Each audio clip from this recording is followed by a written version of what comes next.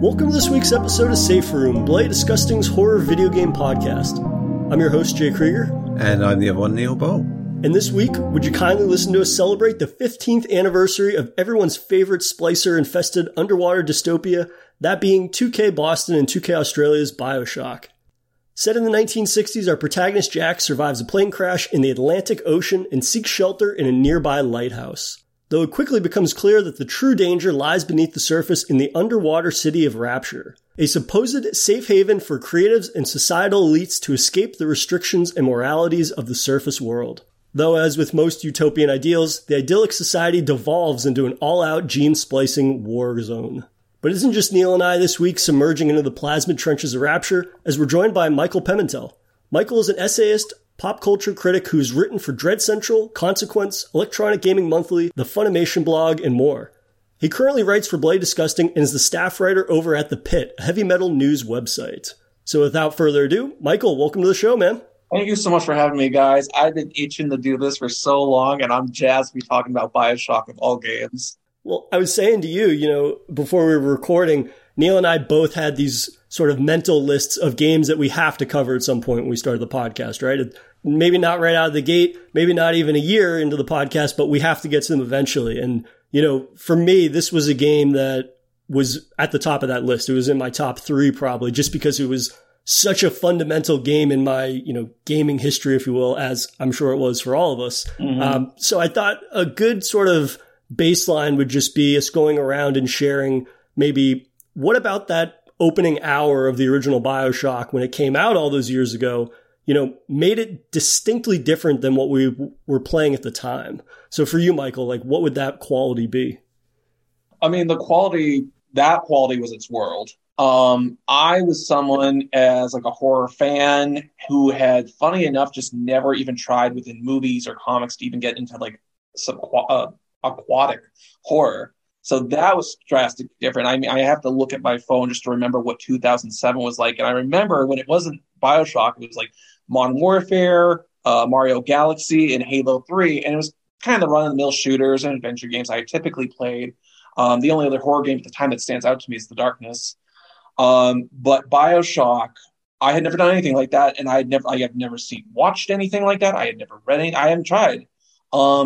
And granted, there's a lot of qualities with this game that I love about outer space video games, which I'll talk about later. But the world is what immediately drew me in. And what I mean by that is that iconic opening when you're in the bathysphere and you go down and Andrew Ryan's talking, and then you get that first shot of Rapture in underwater, and I was just blown away. And then, and we'll talk about it more, but just being able to walk through Rapture, I've always loved that world, and I think it still stands up to 15 years later. Absolutely, yeah. Neil, how about for you? I'm going to sound like a heathen now. Yeah, no, given that it began life as an Xbox thing, I didn't play it, obviously, when it came out. And then when it did come out, it was one of those mindsets where I was like, it's been out for a year. I've heard all the talk about it, heard everything on the internet about that, and the story and what it does, and it's I'll leave that. So despite that, I ended up playing 2 and Infinite before I ever played Bioshock. Oh, wow. Wow, fuck. So yes, that was a weird one. So when the chance came to review the collection, I was like, okay, here's a chance. I can do it. I can do it all in one go now, and that's fine. And so I did, and got to sort of go through the whole story that way. So unfortunately, that means you come into a game that is, been refined in other ways when you get to the sequel and in Infinite. But it's nice to sort of have that loop go round quite thematically, if you will. That, starting from the beginning all the way to the end and having obviously loop back round to the beginning again. And I like that about it as an experience for me. It was, it didn't have the impact on me that unfortunately it probably did for many people, because I came to it late and, I enjoyed the other 2 games anyway. So that wasn't a problem. But it was a very roundabout way of things. I had the chance because my dad got it for PC.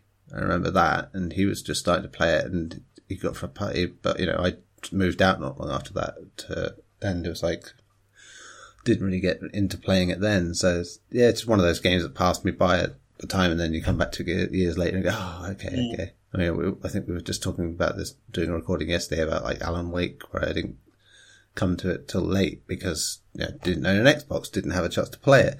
Same with Dead Rising. It's like, and that was a game I really, really wanted to play. But yeah, the only bad point about exclusives. But if a game's good, coming back to it at a later date, you can still get something out of it, and away from sort of like the excitement and hype that sometimes is there, that you feel like you have to be a part of.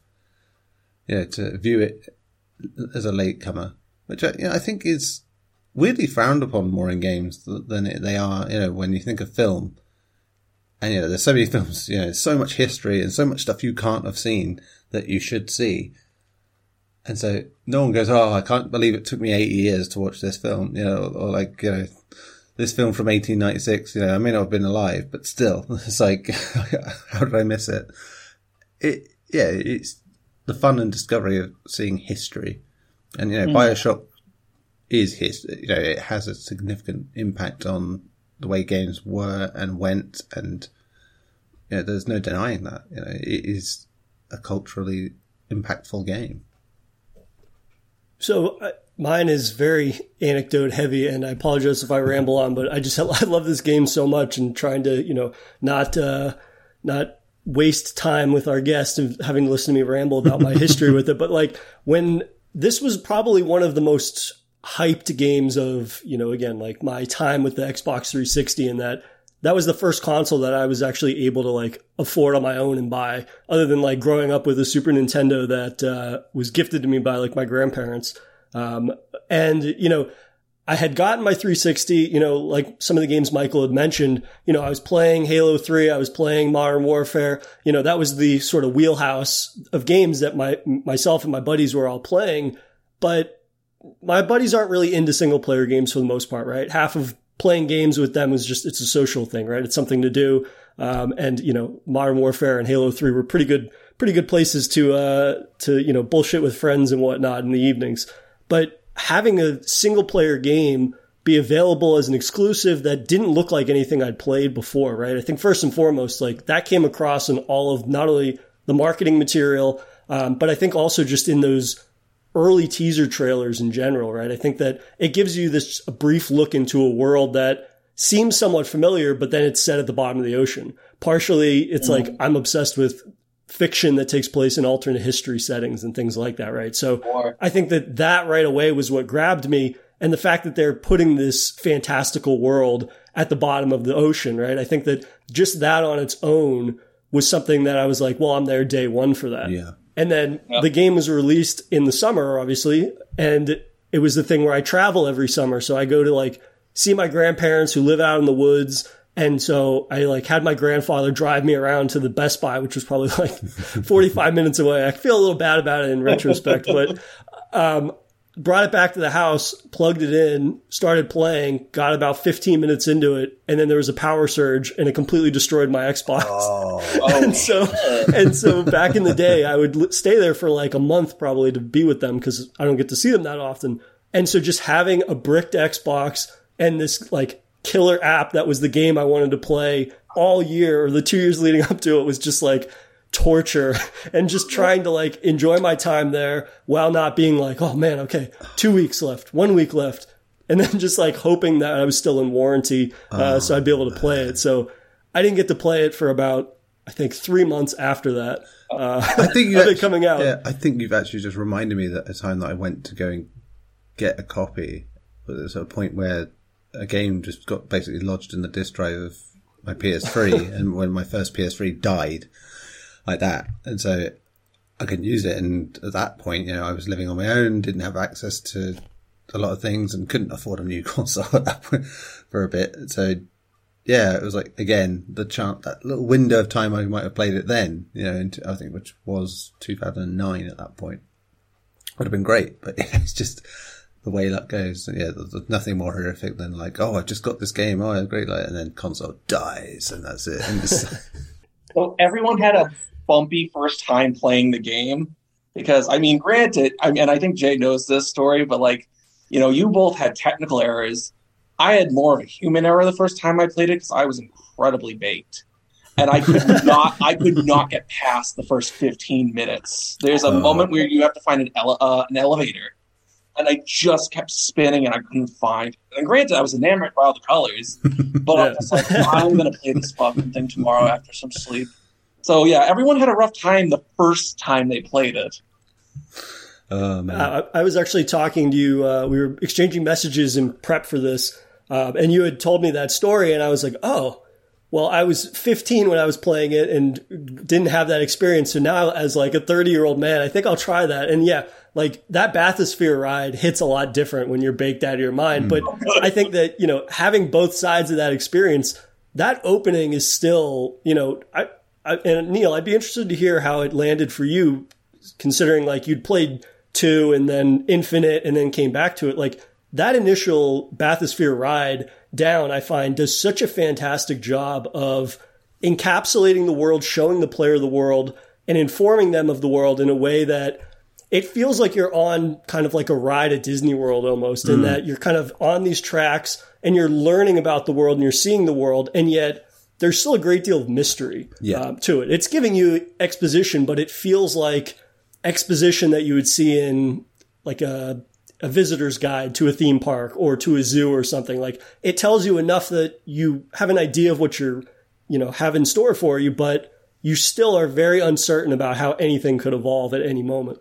The spectacle of Bioshock and Infinite in terms of their reveals are still just masterful. Whatever you can think or say about those games now, every time you start them up and do those bits, they are magical. Those moments, there's just something about them that is perfectly choreographed and constructed and just shows you everything. It's that perfect through line of like, this is what console gaming can be and this is what PC gaming can be, because there's so much DNA of classic late 90s early 2000s PC shooters in there, especially there's Half-Life is going to be a big thing there, isn't it, where you had this whole sort of that drawn out opening where you're sort of learning about the facility by a train ride and getting to see bit by bit by bit, and I like stuff like that so much. And yeah, just see the wonder of this undersea world that, even the last few weeks, like going back to it, to see that again, it still holds some kind of weight to me. And I get, like I said before, it doesn't matter if you do come to a game late, if it's good enough, that the goods are there. You can find, you can see things that have aged badly, maybe things that you don't get on with now because games have changed, but still, the qualities that made people love it in the first place are there and clear to see. Yeah, and I think that what the game does really well in introducing a world that, you're surviving a plane crash and you're swimming to the lighthouse and, the engine's erupting and there's gasoline fire everywhere. And yet it kind of does, it feels like a roller coaster ride in the sense that, you're starting and you're going down, you have this crash, and then you have a moment to kind of catch your breath. And then you have this wonderment of like being sold essentially on Rapture, the ideals of Rapture, the vision of Rapture. You get to see something that defies reality and logic in a lot of ways, but they still are able to give the sense that like something is immediately awry there. And I think that the fact that they're able to do that within the first 10 minutes of the game does a really great job at just establishing a world that, on the surface seems fantastic and seems ideal and, idyllic, but you can just get the sense right away that something's wrong. And I think like when the bathysphere is just about to dock, right? And you are going through this kind of guided wire essentially that leads you into Rapture, you see, and I believe the quote along the entrance is, all good things flow into the city. And what I love about that is that, that's this very sort of uplifting message, this idea that like we're welcoming creatives, we're welcoming visionaries, and then some of the lettering starts to short circuit and kind of dims out.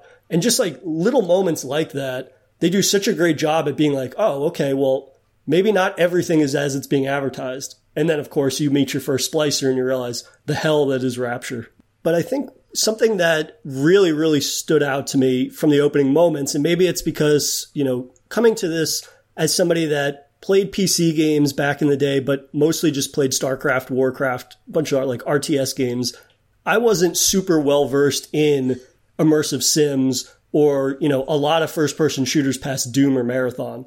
And, Michael, for you, I'm curious, like, what was your first time kind of experiencing this, the dual wield of plasmids and firearms, the immersiveness of the world, and giving the player like a certain amount of options? No, so funny enough, and I said this at the beginning, it's funny, Bioshock was one of my first video game ever experiences where there was that kind of dual wielding element. I say it's one of the first because that same year we had Darkness, and there was a supernatural element with the shooting element, just like this game. So both happened at the same time, yada, yada.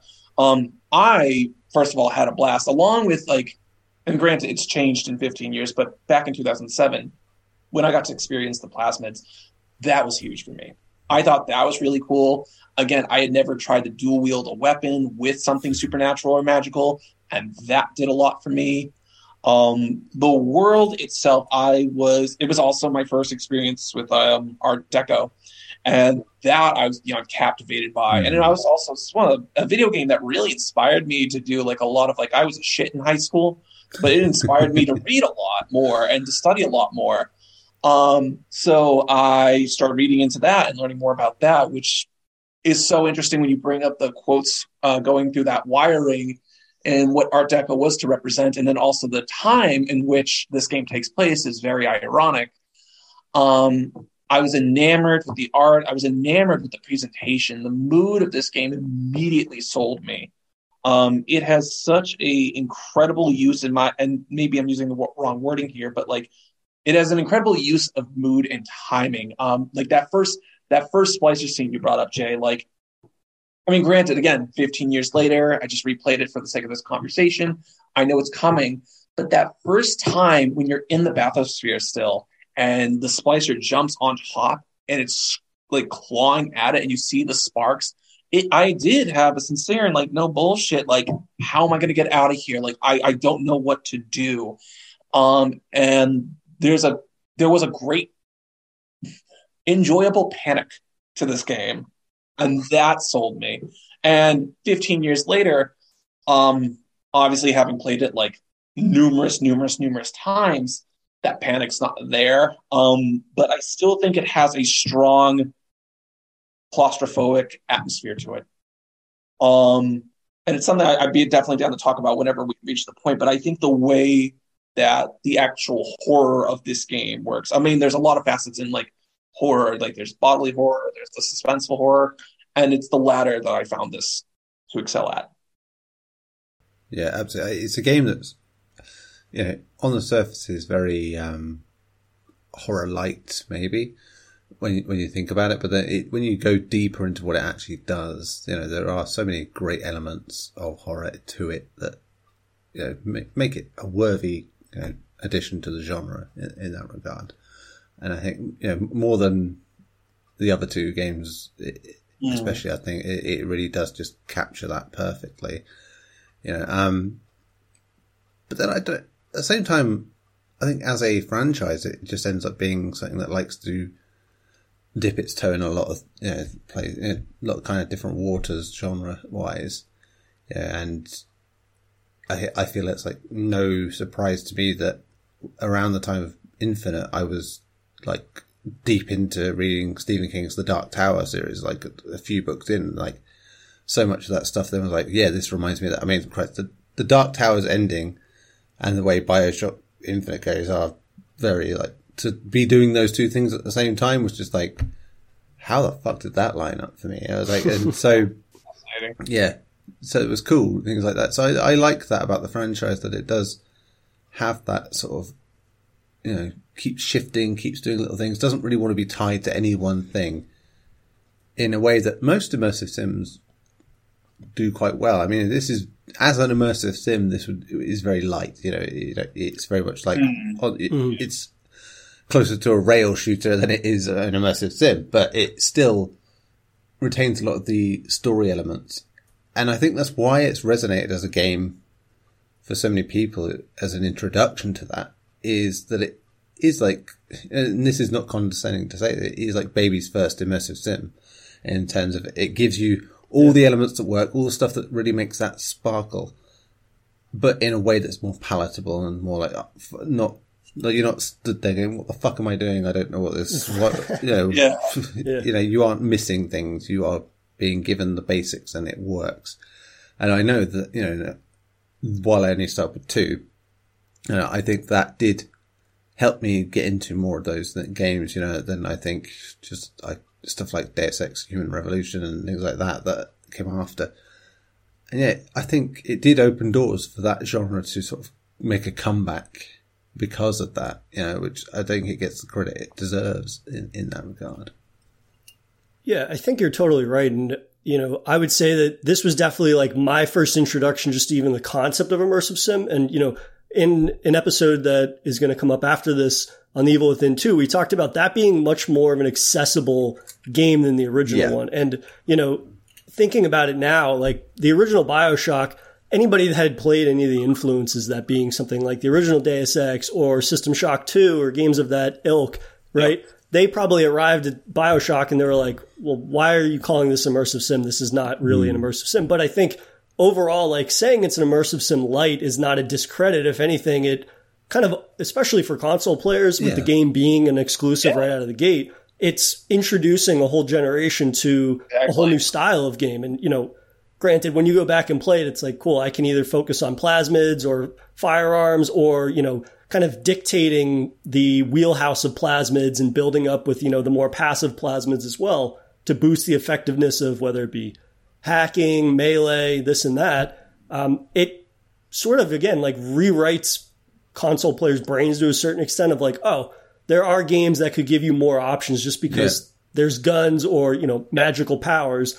It's not as regimented as perhaps other shooters of that era, like Michael had said, something like Call of Duty or Halo, where it's like, okay, I'm either going to use the shotgun or the assault rifle. And that's kind of the extent of player choice to a certain extent. And I think that also, you know, Bioshock in its world offers up morality, right? That's always been a big theme of all of the games in the series. And in this one, you know, granted it in this one is more or less kind of like the Paragon system, right? It's either you're going to save little sisters or harvest little sisters. But at the end of the day, like there is that player choice that is reflective in the game and how the game responds to the player's choices in a way that, you know, for 2007 on consoles, I found to be, you know, eye-opening until I would, you know, play other PC games later down the line. I forgot, I realized as we're all going around, I didn't comment on this, but this was also my first immersive sim. And it definitely is like baby's first immersive sim, and it got me hooked. And, you know, when we talk about like, as like a young person in high school at this time who did not know about System Shock 2 or Deus Ex, I also, it inspired me to look into that stuff. And since 2007, I've been obsessed with this genre and trying to play as much as I can of this genre. And granted, when I'm sure this will come up at other points, I do think some elements of its immersiveness have not aged well. You know, like, again, we'll get there, but like the Would You Kindly twist has not aged well for me. But it definitely, for 2007, blew my mind, and it hooked me forever on the subgenre. That's all it was. It's bombastic in a good way. You know, it's sure once you know it, it's like very reminiscent of a lot of stuff at that time. You know, think of Saw, for instance. You know, the whole here's the hook at the end of it sort of thing. And you know, when you've seen it a few times, it doesn't feel as, you know, monumental. But you know, you were never going to, if you came to that game late, like I was saying before, it's like there's no way you wouldn't hear about that twist, you know, and therefore you would never get to experience it that way. But I think one thing that's aged quite well in terms of like that, you know, and this sort of jaw-dropping idea of choice, you know, that they had in that, you know, which many games have gone and, you know, evolved on, is that you talk about the, you know, the plasmid stuff and like the do you harvest or don't you harvest, and the very simplified nature of what Bioshock does as an immersive sim really works quite well to that story, because everything about it is like an immersive sim is a game of choice, you know, your actual choice. And by stripping that back the way it does, and your only real option is that they give you is almost, you know, spoon feed you is like, you can save the little sisters or you can't, like that, which, you know, when you think of it, it depends on your empathy level of like, would you really fucking do that sort of thing? It's not really the choice you would make, you know. And yeah, so it feels like a false structure within the game. So it's another level on top of the narrative version of that, you know. So I like that the whole game in theme terms works towards the same goal, you know. It all works to the idea of player choice and the illusion that you're getting any choice, and games in general doing that, where they make you feel like, oh, here's your choice A, choice B. Games were really starting to do that. And ironically, you know, how many times have we seen this where something in a game really works well and other games try to copy it and fuck it up? You know, they really fuck it up. They don't get the idea of what they're doing. They miss the point completely. And, you know, the idea of player choice and it being an illusion, how many times when you really just go down and think about choice in games, it's like, it doesn't matter. It's like, it doesn't really matter what I said. You know, the conclusions are going to be the same one way or another. There are certain things that I cannot control. It's just bits to make me feel like I'm having some sort of special playthrough. But all games have that. You know, even games that have very rigid, set in their way stories will be different for you than they are for me, because we're different people. You know, that in itself is the illusion of choice is there. You know, you are the person that influences choice, not the game. And I like that about Bioshock, that it reminds you of that and tells you that this is what you need to focus on. It's about the person and not, you know, having your own thoughts about how to go about things, rather than just, well, oh, if I do this, I get this, or I do that and I get that. It's just, no, you know, the experience is more important than that. You know, I think, and I'll probably end up repeating myself throughout the episode, but like the more we talk about it, and even elements of it that have not necessarily aged as well, because really you're never going to be able to experience that twist the same way after that initial playthrough. But, you know, this was a game that I came to, and again, you know, my idea of console gaming was very regimented. It was Super Smash Bros. And it was Super Mario Kart, and it was Halo and Call of Duty, which not a knock against those, but there was this very sort of, I suppose, regimented or classical view of what console games could be. And Bioshock was like very eye-opening to see a type of game that before this, for the most part, had only really lived on PC, right? You've had, you know, those influences and whatnot, but even more so than that, and having those moments and realizing, oh, games can be presented in a cinematic nature and have a narrative that rivals, you know, cinema in some regards, as well as the movies. And having that in a game was like, it was kind of like my eyes opened to a whole new world of storytelling potential. And it's something that, you know, the fact that this game, you know, draws influence not only from other video games, but like literature, right? Like the Fountainhead and things like that, which, you know, I still haven't read, but it's the idea that, you know, I never before thought, oh, well, yeah, games could be informed by something other than other games.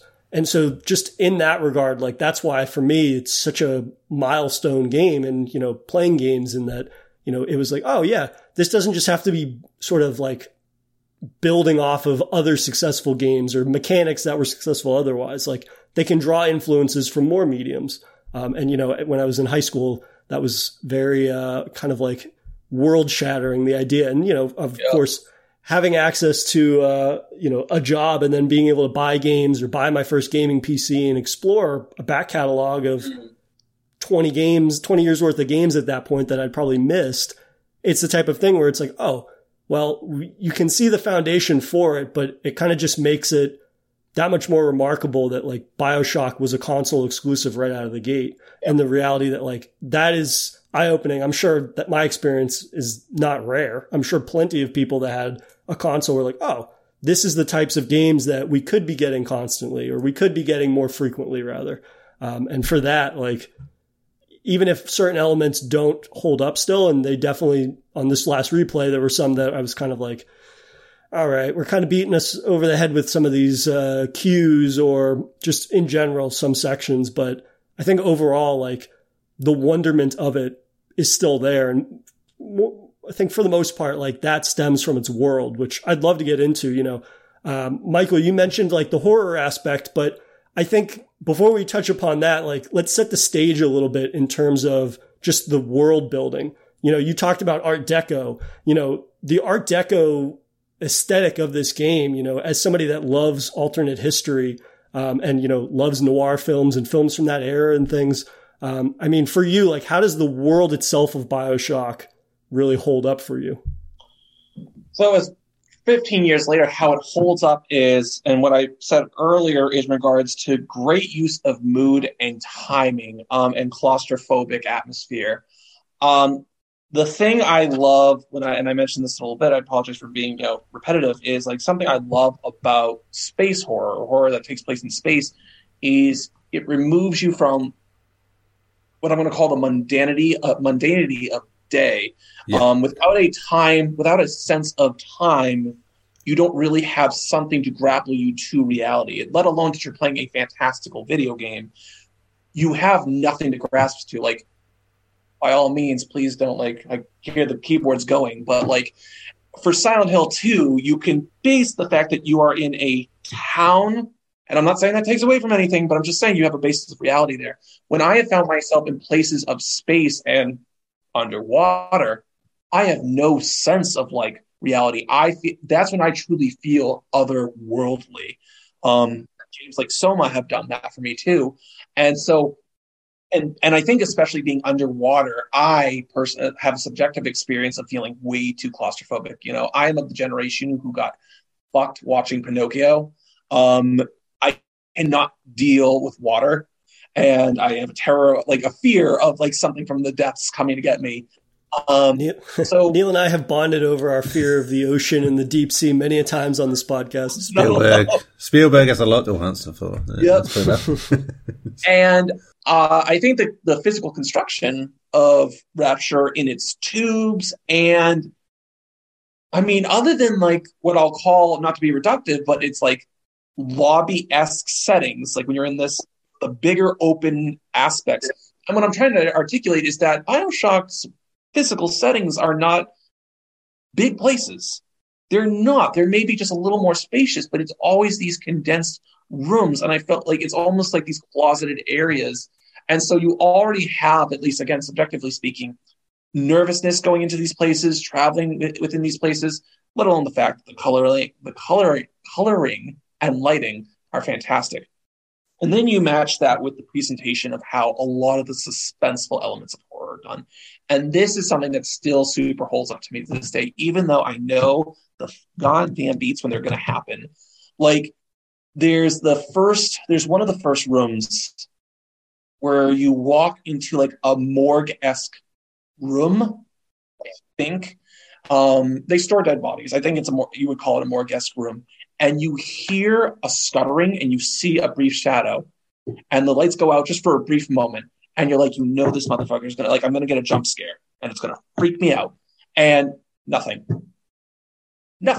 So you go about the room, and it still looks uncomfortable. It's still tight. It's still condensed.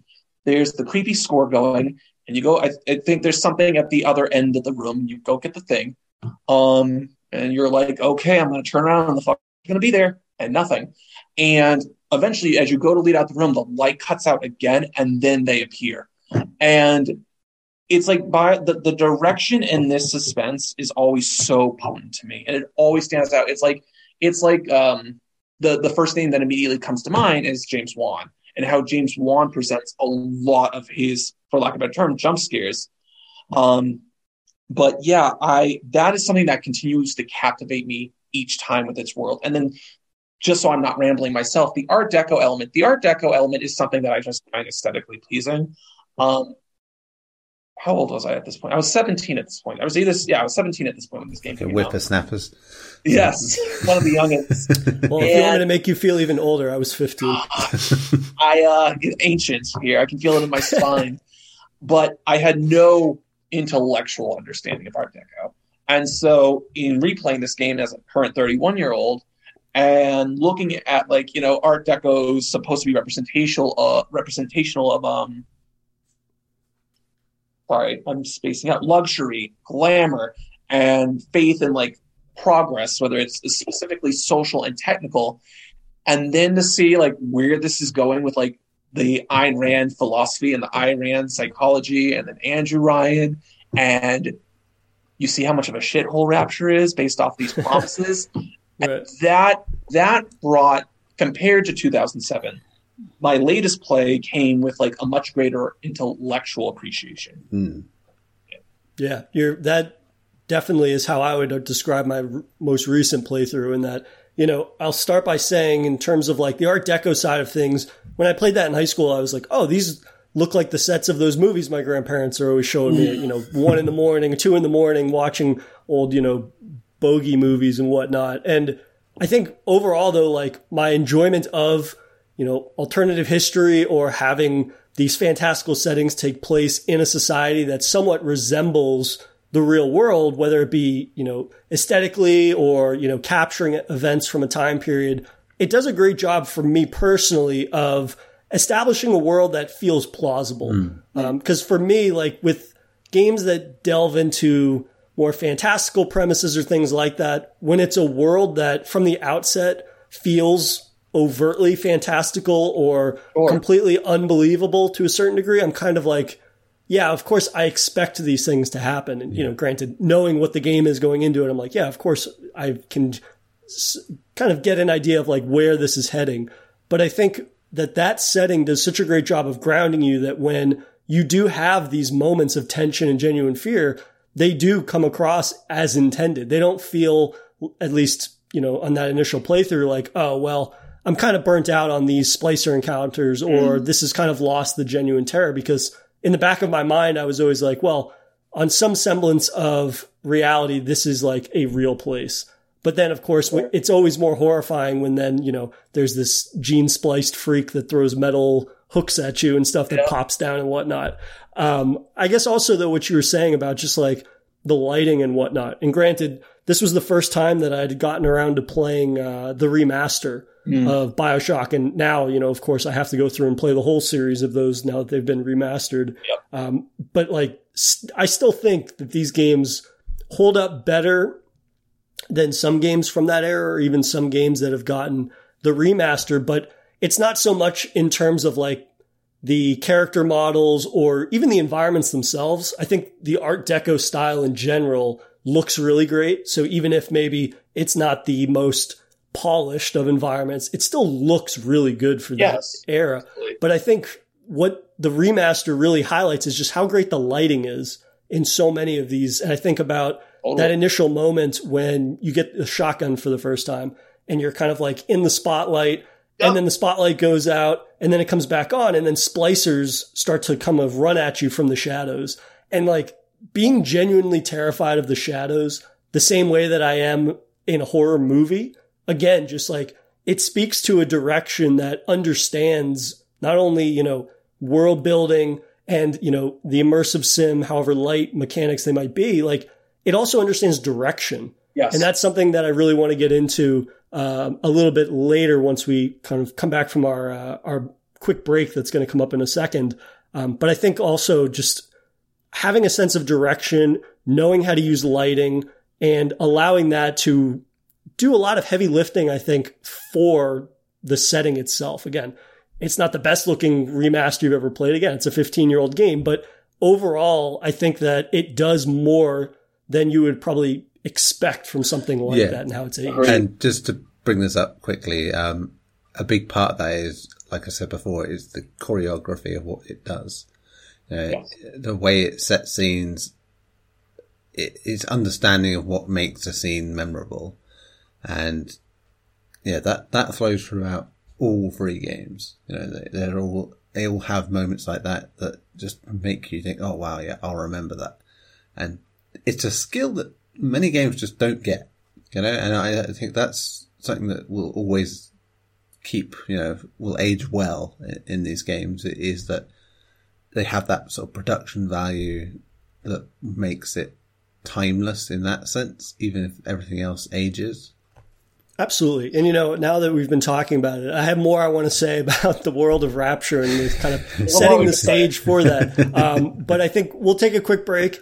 We'll come back and we'll talk more about, the world building, the lengths that does in establishing Rapture. We can talk about, the horror elements after that. Yeah. And we'll get a little bit more into the narratives and thematics of Bioshock that would then, carry on to the next two entries in the series. But more on that when we come back from our break.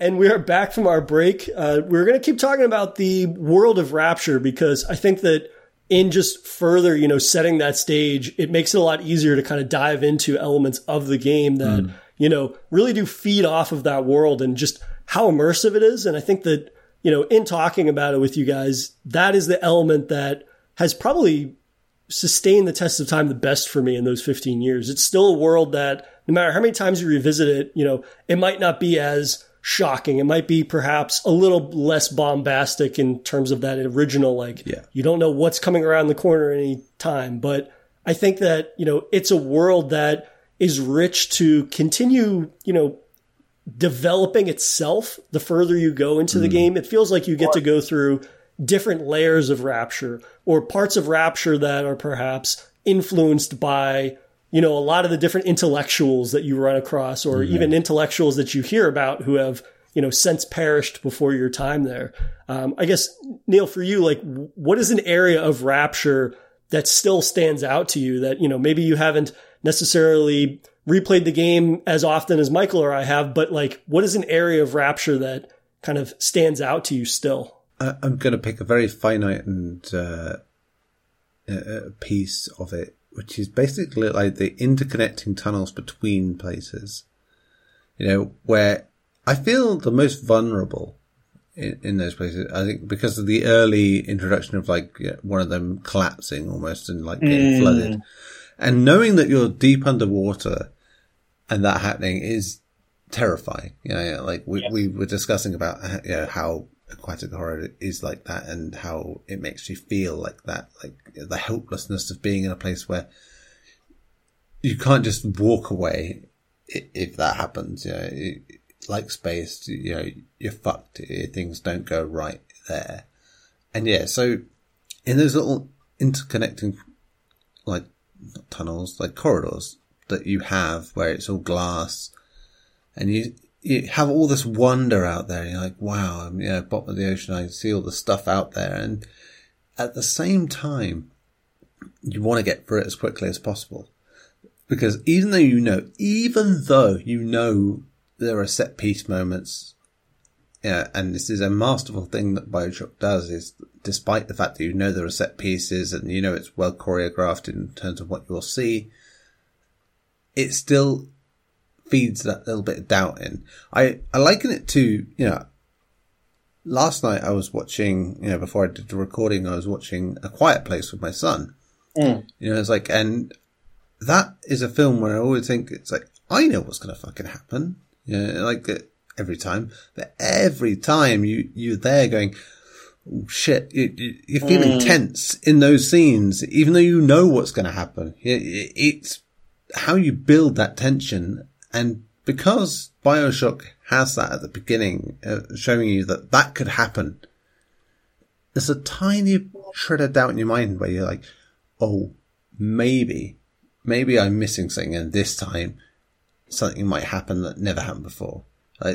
Because you don't fully trust it. And in a game that is very much about, the narrative is, going to be different this time.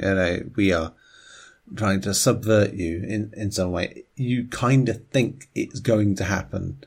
No matter how many times you've played it, no matter how many times you've done this, something is going to go different this time. And the panic of the glass corridor sort of imploding and you being in a situation where you're going to drown.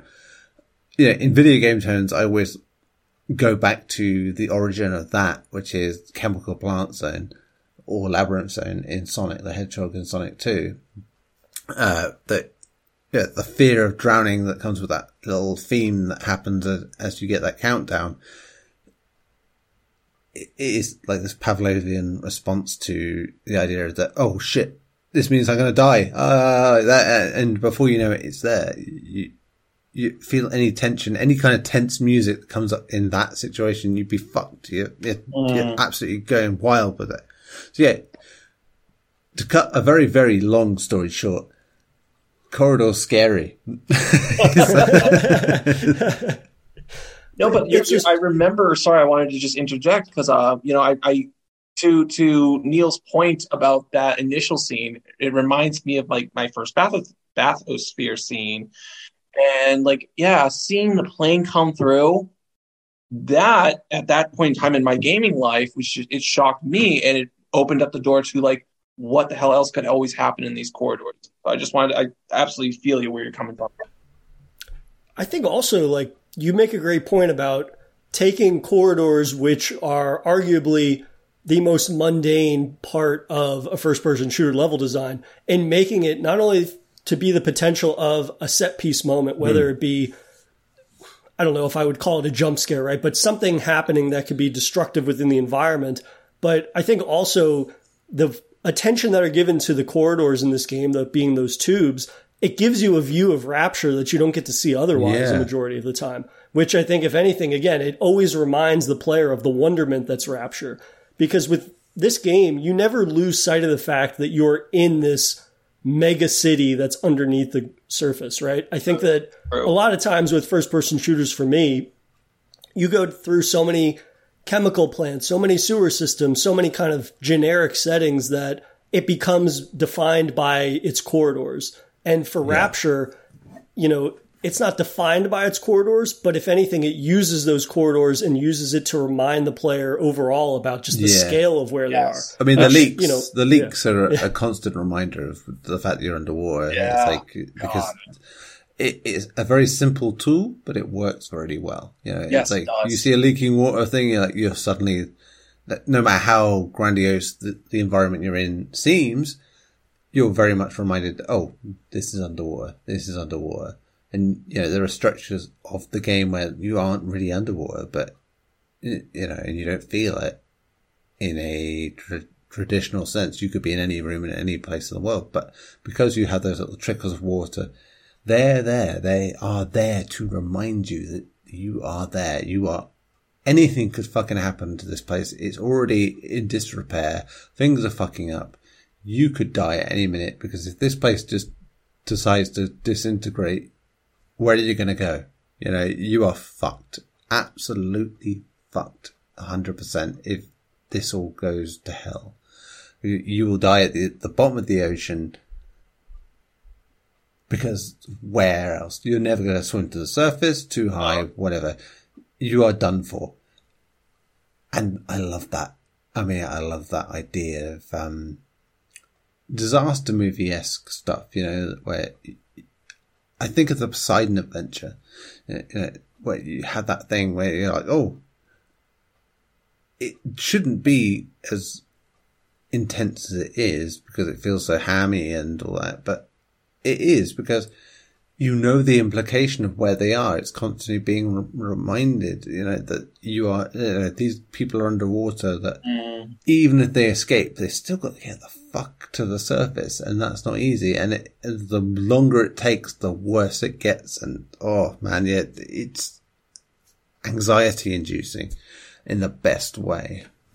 Well, I think a perfect example of that and capturing that exact thing that you're talking about is immediately when you step out of the bathysphere. It's, you take this ride, you're like, okay, well, I could still go back to the surface. Why couldn't I? Rescue is surely going to come. A major plane airline went down. So of course, if rescue is going to come, I could just go back to the surface. But as soon as you step out of the bathysphere, you walk through what is generally like a loading area that you'd see in front of if you were going to take a plane ride somewhere. And if you stop, you can actually look next to the luggage. There are these picket signs, and on the picket signs, they say different things on them. And one of them is, let it end, let us ascend, which I've never noticed before in all the years that I've played the game.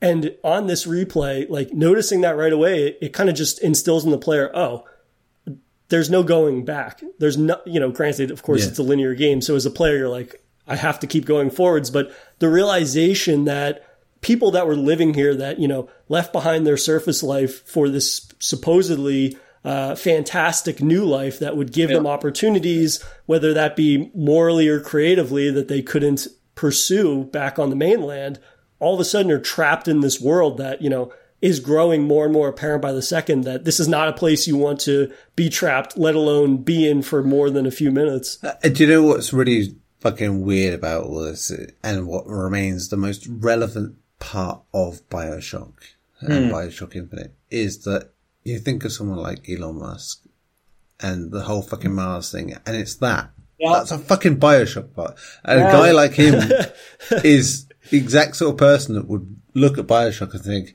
not think, oh yeah, I can see why that would be a really fucked up thing to do. He would think, wow, man, that'd be cool to do. He would have his own zone in Rapture. Yeah, yep. he would. He's that kind of people. That's why it's Ayn Rand. It's why it's Walt Disney. It's why all those people that are influences. Yeah, that's why they are influences on what the game does, because they are people that, okay, cool, they have their ideas and people latch onto them, but they're fucking cult leaders. Yes. Trying to exert their idea of utopia. And their idea of utopia is, fuck everyone else, they are my servants, effectively, and I'm going to sell them an idea of that really works. The last 5-6 years of existence have been very much about that. Yes. Where it's like, we're living in someone's idea of what Bioshock does, and it no longer feels like an allegory. It's there.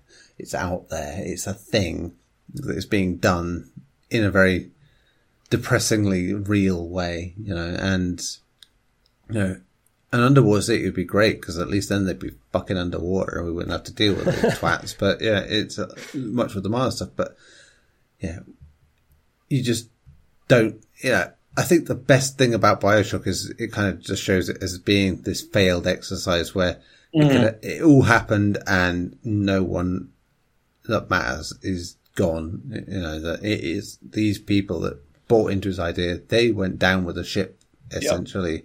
Great. That's great. That's how it should be. And everything about that game is then one aspect of that trying to clamber their way back into existence, knowing they fucked it, and you being embroiled in that, it just makes for perfect satire of what we're doing now with a lot of those kind of people. Exactly. No, I wanted to chime in and say that, but you just said it. Like, it is a brilliant satire that holds up 15 years later. It's just like, look at the holes in Rand's objectivism, and just the monster at the end is capitalism that consumes Andrew Ryan and Fontaine Atlas. It's great at doing that. And that point I made about this is what Art Deco was come the 30s and late 20s. And this game takes place in the 60s, and it was around just beginning of World War II, where Art Deco was dying off. And it's like, boomer isn't the word I want to use. But so you come in the 60s and you have Andrew Ryan with this, for lack of a better phrase, I apologize, there's probably a stronger word there, but nostalgia driven, fantastic. It's a throwback. Thank you. Yeah.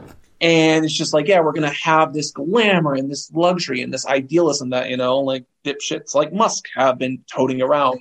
And at the end of the day, it's all this glamorous idea, but at its core, it's just capitalism. And it's this capitalist drive that destroys the city, which is like you said, Neil, where we are today, But it holds up to beautifully in that sense too. I think that for me is the stronger of the few themes that this game goes for. I think that's the one that still holds up the strongest for me. It is because it's saying in that terms of that lens of capitalism. Sorry. Yeah, it is very much a game that exists in that space of misunderstood things by the people that can love it, where people will take the wrong thing away from it completely, and I think Musk is very much that kind of guy. But, like Fight Club, where it ends up getting a reputation for being that sort of thing that, oh, well, if you like that, then you're an idiot because you're one of those people that like it because you took the wrong message from it. Or you can't read the text or like the subtext. Exactly. Or like Scarface, whatever, like that. And yeah, that is an audience for that, but it discredits what the initial source was doing, and trying to sort of say, no. I mean, as much as I think the film is shit, I think, Adam McKay's Don't Look Up is very much that, it does, it gets the idea of like, people just exasperated at the idea of, I'm telling you in the most basic terms that this is fucked and why we're fucked and this is fucked and like that. And you are ignoring it and making your own interpretation of it because you want to feel safe and happy. Exactly. Like that. And that's all that comes down to, and Bioshock, unfortunately, is a victim of that. And I think that's why there was so much blowback when you get to Infinite. Why, despite the initial praise of it, there were a lot of people like, very snarkily, it's like that. It's very heavy-handed. It does all this. I get that. And some of the criticisms are absolutely valid, but I think it got more shit than it deserved just because of personal politics coming into it. It didn't deserve to be maligned quite as badly as it was. I think I think we put video games on a pedestal they don't need to be on sometimes, and there will always be people that will straight away have a knee-jerk reaction to that. Because they're like, they don't want that to be the example that people go to when they talk about video games. And I understand that completely because yes, there are better examples of doing these things, and usually by smaller studios and usually by, more creative people.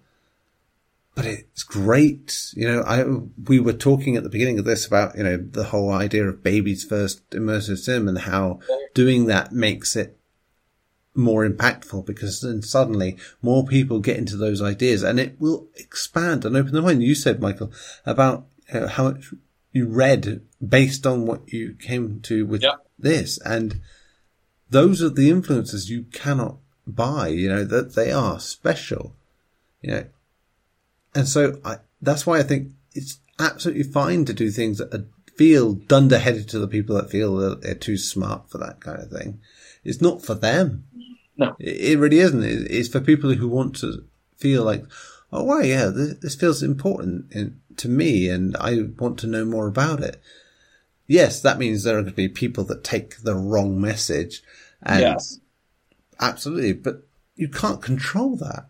That's life. You can't control that. But for all those people that are like that, there are people that came out that with a wider view and their own view. Even the people that took it negatively, they are there to say, no, I learned this from it. Even though I didn't like what it did, it taught me something new and it made me go off in this direction and do this thing. And I think that is the best kind of work you can do. On a side snarky note, just to piggyback off of that, while I wouldn't get into a career with video game journalism or media criticism for another 7 years, this was the first work of media that I like unconsciously was like critiquing and interested in breaking down. And like, it's also like, and obviously I want to just iterate that like in high school, I was a shit. I wasn't like the best like student ever. I definitely got a whole lot better come college, and I love studying and I love researching and whatnot. This was the video game that got me to be like, oh, video games can be art. Like it wasn't just escapism. Yeah, and I know that's often been used as like a thing to stick it with, and say, oh, art. It's like, art doesn't have to be fucking profound in the sense of, it's not Wim Wenders, it's not exactly all that. So it can be anything, Art is about expressing yourself and not doing things to a checklist for business purposes. Agreed. That is all it has to be. It doesn't mean that it has to be agreeable. It doesn't mean it has to be accessible. I think it's the second time in a podcast in a row I'm going to mention this, but the Matrix Revolutions is a great example of that, where it's like, it goes out of its way to not to be good on a traditional scale. And it's art because of that, because that's the point. That's the reason it exists, is to defy, it's to defy anyone else having a go at it. And to defy the idea of what the studio want, and we'll do this without you sort of thing, and someone coming in and saying, no, fuck it. This is my baby. I want to do this. So I'm going to do what I want with this. I'm going to use my characters to tell my story. And that's the way it should be. That's it. And it doesn't matter. If people, go half a star, fucking garbage, blah, blah, because it didn't do what I wanted to do, that's great. Yeah. Because that's exactly what it should do. Listen to reaction. There are people there are people at the other end who will say they're different, like me, that will say, I loved it. Probably one of my favorite movies in the entire franchise because of what it does. Because it tries to be unpleasant to watch and tries to be this thing that isn't like you expected. And I think Bioshock Infinite gets a lot of that, where, okay, you can define it in certain ways and say, well, okay, maybe the games industry had changed and maybe it was no longer this fresh-faced thing that it once was. But a lot of what it does, as dunderheaded as it might seem, works. It works for the audience that Bioshock had cultivated, like that. And tried to tell them, in basic terms, like, one of the big complaints about Infinite is like, this very blunt force racism trope thing, like that they got going on is like such a bad thing because they don't deal with it in this subtle way. It's like, this franchise has always been about introducing people who don't really get into that stuff to that and making them maybe care about it a bit more. And I think Infinite, sure, no one's going to ever say it's like up there with the best examples of doing that, but it still works for a wider audience in doing that. And I think in ripping the piss out of it for that feels unfair because it does the job it sets out to do.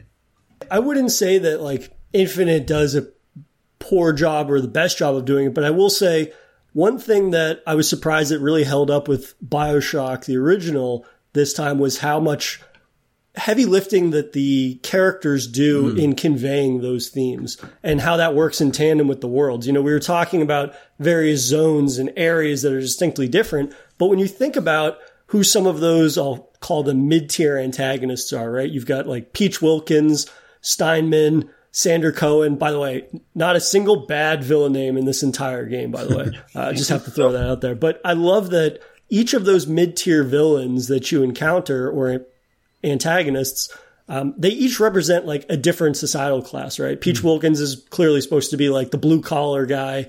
You've got Steinman, who is this doctor elite, essentially. And then you've got Cohen, who's the artist, right? And you see the ways in which all these different people from different, statuses in society, how they deal with, the freedom, whether that be creative liberty that comes with Rapture or the morality, especially, in Steinman's case, how that goes out the window.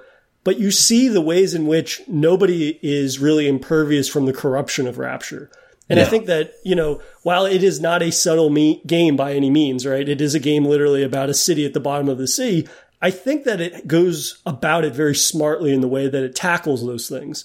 Maybe, I guess I would say, granted, I haven't replayed Infinite in quite a while. And while I do enjoy that game, I don't remember the game really communicating its themes and its messages in a way that, while again, it is not a subtle game because it's about a city in the sky, I do remember it being a little more like in your face with those types of moments. It doesn't necessarily conveyed in the same sense through the characters or through an environment of that nature. Granted, that's not to say that it drops the ball completely in handling those things, because again, I definitely am more of a fan of Infinite than, it seems some people that had a lot of issues with the way it handled its thematics and whatnot. Which, as I said, is perfectly fine. So it's fine that game gets shit because it's the kind of game that should get shit. There's some crude stuff. Like, one thing that has always stood out to me is, and I'm going to condense this because we have so much to talk about with Bioshock, but like it really, like it too, like Bioshock, like all the Bioshocks, wants to have a morality tale, and it wants to have a moral narrative, not a morality, narrative. Sorry. And you get to the point, and I'm going to apologize because I cannot remember the factions' names, but you have the Vox Populi, and then the main villain. What's his name again? Comstock. Thank you. So you got this like bigoted right wing, Christo-fascism Comstock, and the game wants you to like look at all this very abrupt, bigoted, racist imagery, and obviously we know that's bad and it's wrong.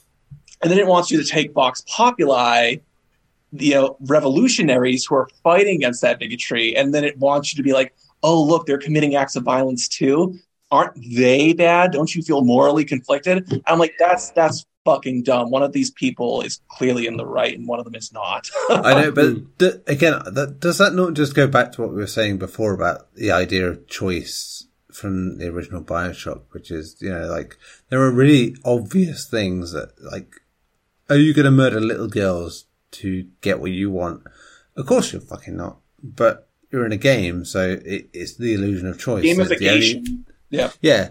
And so I think what gets lost with Infinite is that you have that. You are basically being told that, of course this is a fucking obvious choice. Of course that's that. You're being fed the propaganda of that world, which is like, no, both sides. And, we have seen this in the years since that, the whole, what seemed ridiculous then is very much like, no, you can see how that would be a thing and it would drive you fucking bananas to see an obvious thing turned into a weapon of choice, like it is. So a thing that I am curious to talk to you two about is something within the past, looking at this game and playing it 15 years later. And we've all talked about the impression this game had on us when we first played it. And this, as I've shared before, it was my, baby's first immersive sim. It was my first time exploring morality in video games. If I get my years correct, 2008 was then Fallout 3 which was also huge for me. So like, Bioshock was very important. And one of the things that really did impact me upon first playing it was the little sister choice, harvest them and get more Adam, or don't harvest them. And to my point, actually, I don't remember what you really got. You get a portion of Adam. I think you get about half or less of the amount of Adam. But when you rescue a certain amount, you hit like a milestone, you get a gift essentially that has not only additional Adam in it, it has a plasmid, and I think it has, health or something in it. So the reward is maybe staggered instead of being immediate. Yeah. So I think that's great that I had to ask, because in as many times as I've played this game, it's one of those things where it's like, I think where Bioshock has aged poorly is, and this is something we'll get to later. I'm not trying to throw so much. But, one of the Randian things it tries to talk about is like the, one of Rand's big things is like there is no value, free will and going about one's own mission and one's own path. And I think that just is something that cannot be done in most video games. And there are definitely exceptions. Because at the end of the day, it is a product of enjoyment, and you can't create too real of an experience without stunting that. Yes. And the reason I bring that up, because I'm rambling here, the thing that I find an issue now, and just talking to this one subject, is that even playing the game on normal, and maybe it's just because I am like a slower video game player at this point, at 31, so totally subjective, you just cannot outweigh the benefit of the harvesting. And I feel like that gamification gets in the way of the difficulty. I found, again, I don't do a lot of first-person shooters, so that could be part of it too. But like, I've done playthroughs where trying to go about the moral path of saving them just leads to just like a fucking struggle, and like I have found resources in this game to be difficult at times. I'm not even great at the hacking mini game.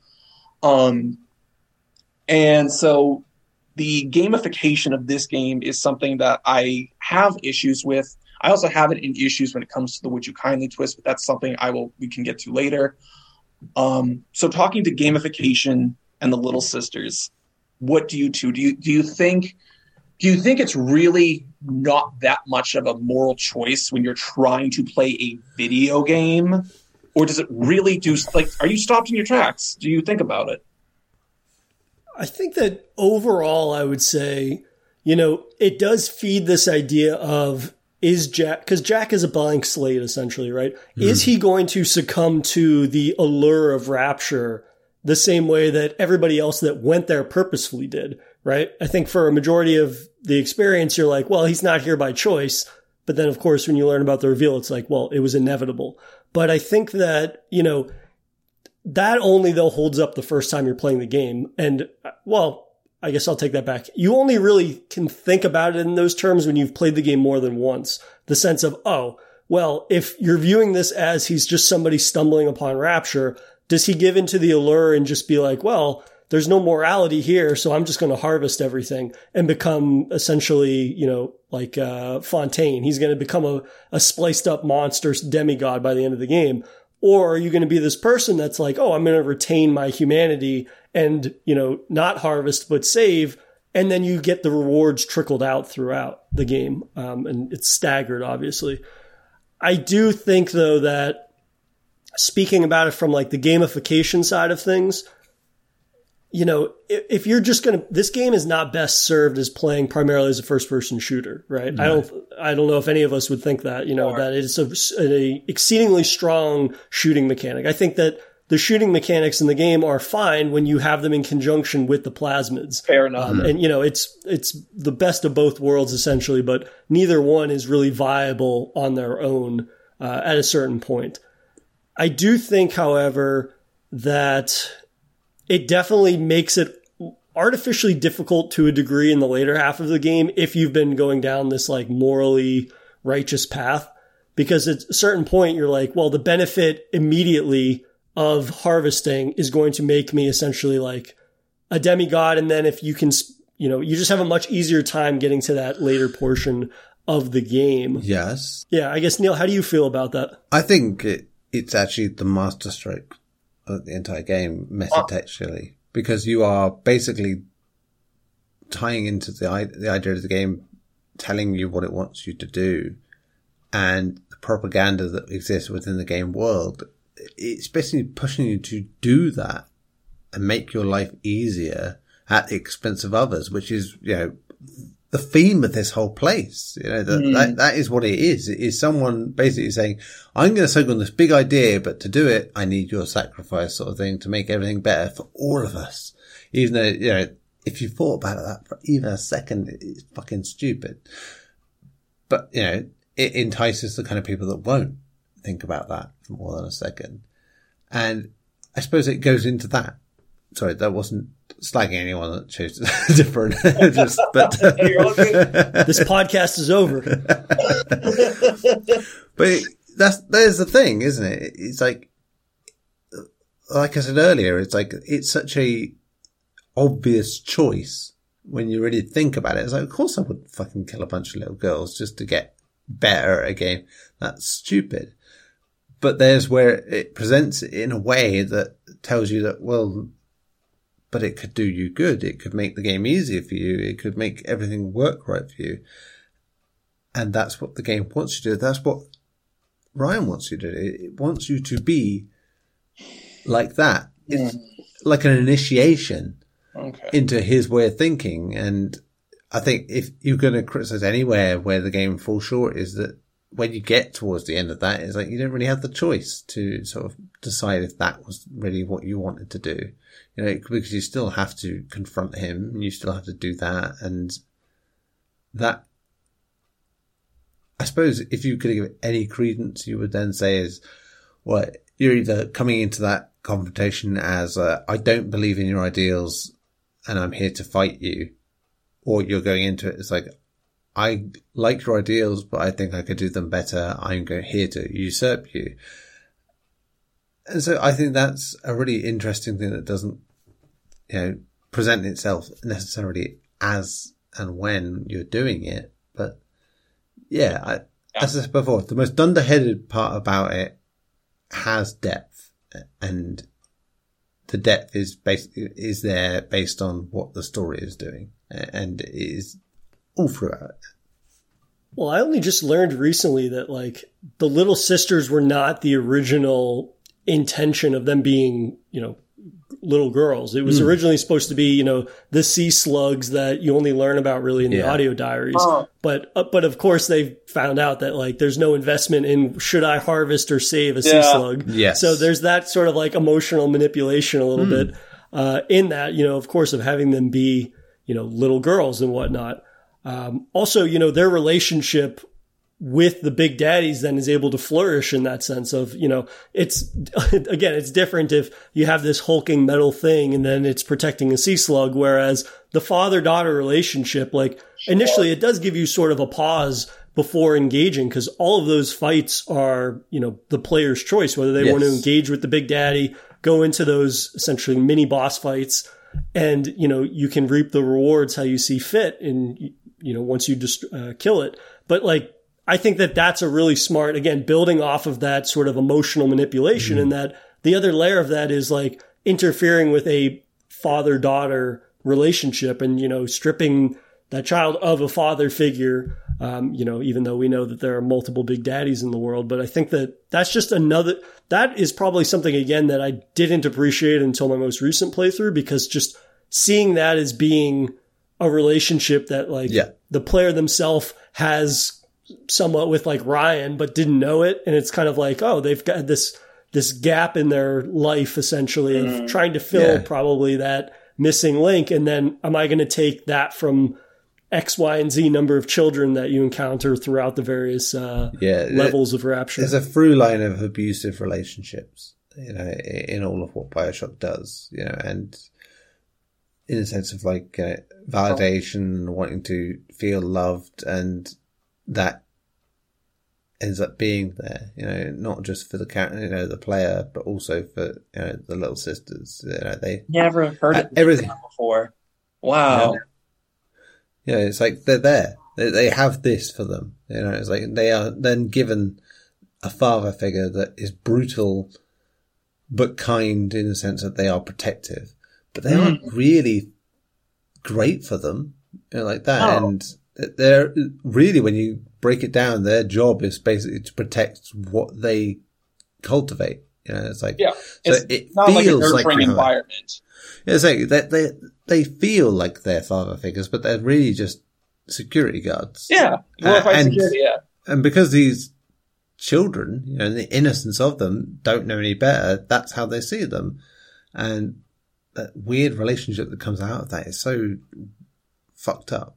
But it's there. And always, to me, is one of the most fascinating parts of the Bioshock 1 and 2 universes, that you have that weird relationship. And in a way, it even carries on into Infinite with the Elizabeth thing. It's like, Infinite is very forward about that. But like, I didn't even think about it when, like, now that you're talking about it, I fucking see it with Bioshock and Bioshock 2. And I never thought of it like that, because Infinite is so forward with it. Yeah, it really does do it more up front. Almost like we needed to hear it more up front, given the certain reactions to Bioshock by certain audiences. It's like, no, you're not getting it, so we're going to make it simple for you. We're going to yell at you now. Like that, and I get that. It's a fascinating series in that regard.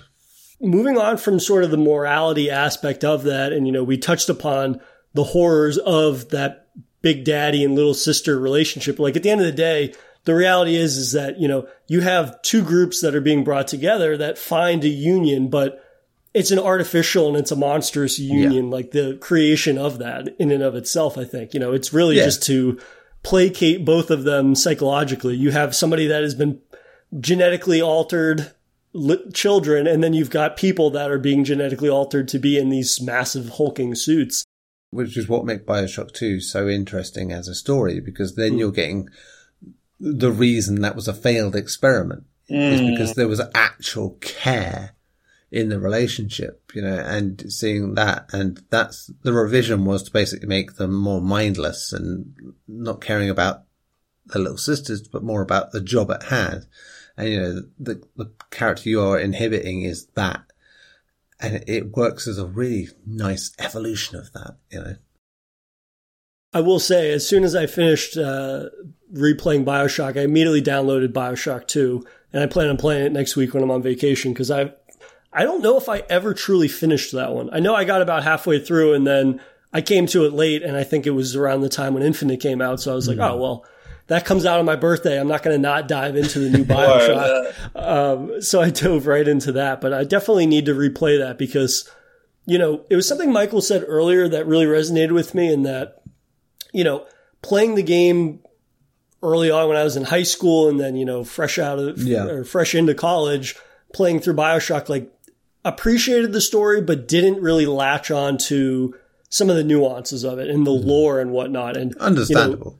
Going through the audio logs and all that they have and how rich they are, searching them out, not from a point of like, oh, let me get this achievement, but from just the little, even the mundane sort of anecdotes from people that are living in that society. I think does a great job at fleshing out the horror of this game, because you hear the decline almost in real time per audio log. It speaks to the way in which horror is facilitated through this.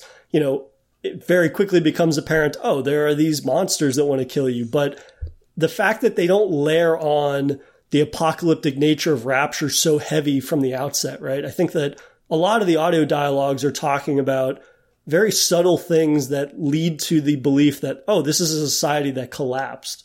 And, that I think I don't know, maybe it's just something about like getting older. I started to attribute that to like, oh, this is how a majority of societies or idyllic societies like collapse, or governments collapse, right? Initially, if there's a regime change, oh, everybody is happy. Everybody is thrilled at certain freedoms or liberties. But people on the ground level of things are noticing slight changes day to day that go against the ideology or the methodology that goes into those like idyllic settings. Or they're basically bullied into thinking that they have to have a certain amount of power. And, that here being, the stuff that they can eat in Adam, to make them better, that is the thing they're fed, to make the thing that if I do this, I can be one of the top guys, one of the people that really gets cared about. And, again, a very relevant point to this day, the idea that you have been so indoctrinated in what this belief system is that you will literally destroy who you are to become something else, and without even realizing it. And do we not see this every day on social media, where you'll see people that have these opinions where you're like, I don't get it. I don't get how you can think like that. I don't understand how that can be a valid view, and it just seems fucked up and wrong and over the top. But that they needed something or someone at a certain time in their life to be an excuse for everything that's wrong with them. And it came, and that was it. They latched onto it, and that's their belief system. And, Adam is the belief system in Rapture, but it just happens to be devastatingly bad in this sort of microcosm of what society is, because there is no escape, there's no out. And so naturally everything goes to shit. Because of course it does. Because what else is going to happen when you have no outlet or no way out, when you have a very one person's idea of what society should be, and their idea is already shit to begin with, and very much focused on what they want to do. Of course it's going to fuck up in quicker time. We've seen it in the last few years. You see why these things eventually fuck up. It's because they just don't have the shelf life to work. They're never going to work long term, because they're destructive to a functioning society. Exactly. Yeah. I mean, it's for lack of a better term, it's all an individualistic point of view that's not looking out for the greater good of the people. It's always the most self-serving, profit-driven direction. Yeah, rungs on a ladder. Always rungs on a ladder with this sort of stuff. You know, something that I think we haven't really, I think Michael brought it up earlier in our chat, but we kind of moved on from it that I want to come back to is the sort of smaller scale horror moments. And I think I referenced it earlier.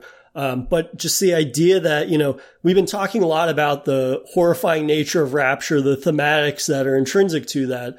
But like some of the moments that I find that really capitalize on the, you know, tense atmosphere, you know, it being very claustrophobic that maybe some people find don't hold up as well as I do. But like, I'm really a fan of the scripted sequences in this, those slight little scares that are tied to certain environments. Like I think about when you're exploring a dentist office early on, right? And you're walking through what looks like one or two other little environments that you've come to, but there's just a slight tweak to that where you're walking through it and then like this mist comes down that obscures your view. And then when you turn around, there's like a splicer tied to that area that's right there that kind of swings at you.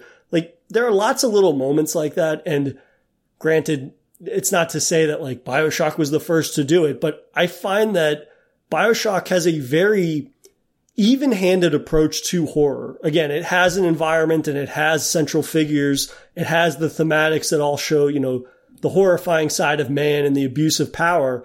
But it does have, I guess what I would refer to as like little genre moments that, you know, you're going to see them coming more often than not, but it is able to capitalize on a setting and the setting's maybe unique properties in a way that just, it feels very natural to that setting in and of itself.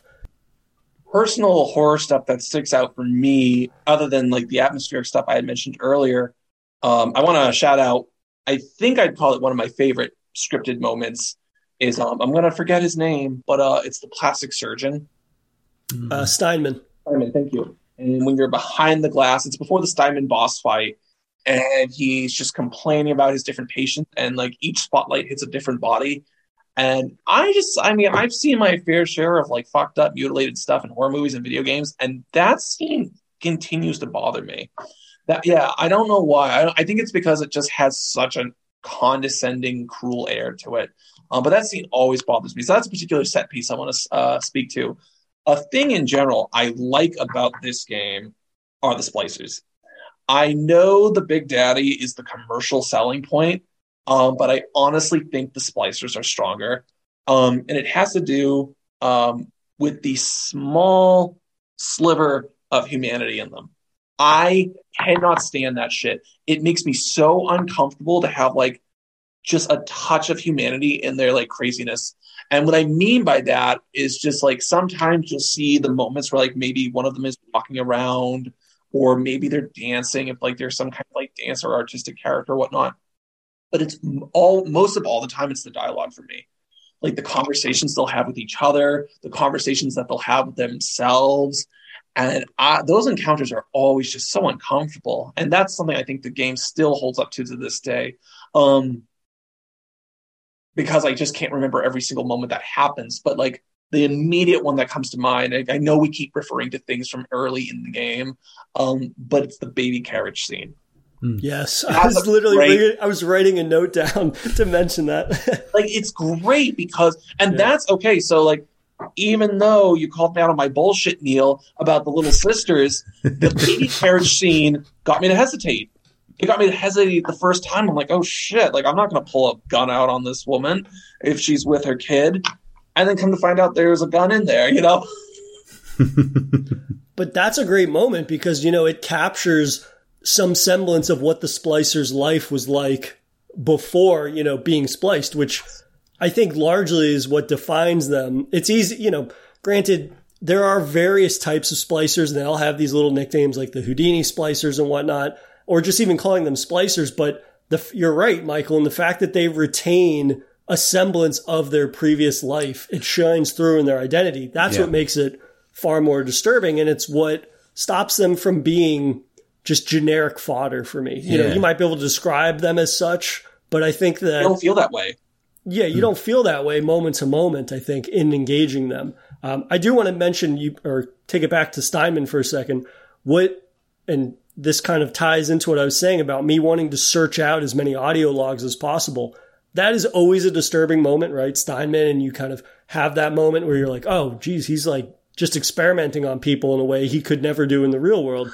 Yeah. But when you find the audio logs prior to that, there's one instance, and it's a good like 30 minutes before that boss fight, you're exploring this nightclub essentially that there was like a famous bombing on New Year's Eve. Mm-hmm. And you kind of listen to an audio log from there about this woman that experiences the bombing in real time. You find another audio log from her that says, oh, she was horrifically disfigured from the bombing, but she found this doctor, Dr. Steinman, who's willing to do reconstructive surgery to make her as beautiful as she used to be. Yeah. And then later on, you find another audio log that's of Steinman in the operating room, and he essentially can't stop cutting this woman's face up, and the nurse has to run and get other doctors to help. Like, I had never found some of those tapes before, and it made that sequence so much more disturbing in a way that it's like, it's incredibly chilling. And the fact that that's missable, and I've played this now 4 or 5 times, and I had just found one audio log that I just never came across, and it heightens that terror in a way that, you know, it's something akin to like reading a novel, and it's just the words are burned into the back of your brain in a way that is like chilling in a way that so often eludes horror in games, I think.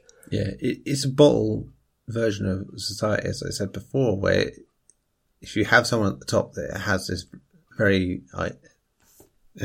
focused set of ideals, it's going to trickle down to how people treat each other very quickly. And, you know, that is what everyone ends up being like, is like they are very manipulative in using their humanity to better themselves in how they feel they're bettering themselves.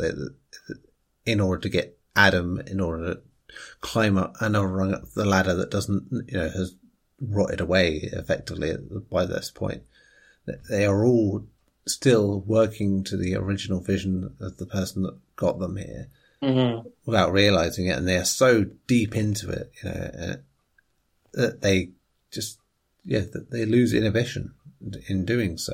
And it's, the Simon thing is key to that, because it always starts in places of power where they feel they can get away with the abuse of power because they know people higher up will cover for them, that will let them get away with it. Yep. And then it trickles through because there's no difference down here. Nobody comes out of it. Nobody in this world is left because of that. Anyone that was pure enough was never going to come here in the first place. And if they did, they were dead long before you got here. Yeah. That is a really fantastic point. The sense that, you know, it essentially is a place that is built at its core identity for, you know, the quote unquote, the best members of all of these different classes and backgrounds, but in actuality, it's drawing the worst elements of each of these classes down. The idea of, oh, there's no morality clauses here. It's like, what doctor is interested in that? Like, it's how do you police it? Exactly. How do you not only how do you police it, but, you know, it really does paint Andrew Ryan as a supervillain, essentially. You know, what I probably assumed back in my naive days of being a high schooler when I first played it, like, oh, he's an idealist. And wouldn't it be fantastic to have a place that, you know, is able to allow the brightest minds to flourish in a way that perhaps see innovation? But the reality is that if he is somebody that's so smart that can finance these things, the fact that he can't see people getting carried away with those things, you know, granted that's only came to light, you know, the last decade in which I was playing the game, but it is something that I think does a really good job again of casting stones at people in general.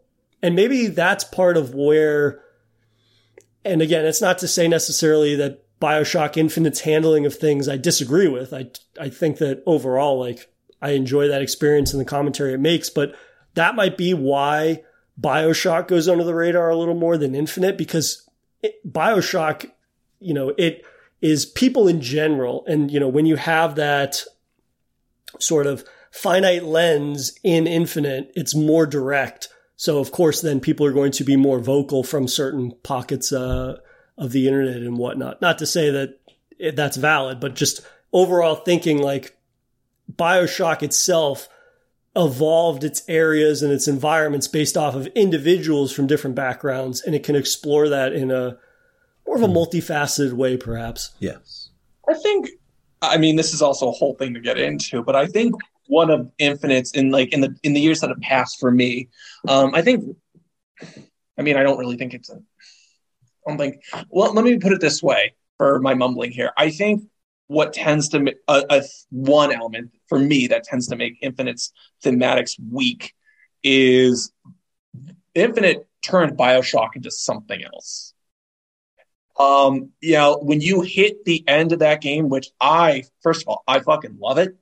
I am super down for it. I love what it could mean for the series and franchise.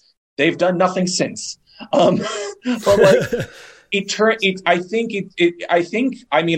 would personally say Bioshock is the more stronger thematic game. And even for the issues I have, I think it still objectively stands as the stronger of the three games. I think Infinite was just so much more interested in creating this new sci-fi thing, because that's ultimately is the thing that stands out. And granted, it does also have a very powerful father-daughter story to it. Yeah. And I think it also elevates the idea of control to a new level. It's like, it's expanding your horizons. It's making everything seem like it's big and massive and, oh my God, mind-blowingly, it all connects like that. But then when you go back and look at it, you think it's still very much what Bioshock was, especially when you go back to that DLC. The idea that you want and strive for freedom of choice.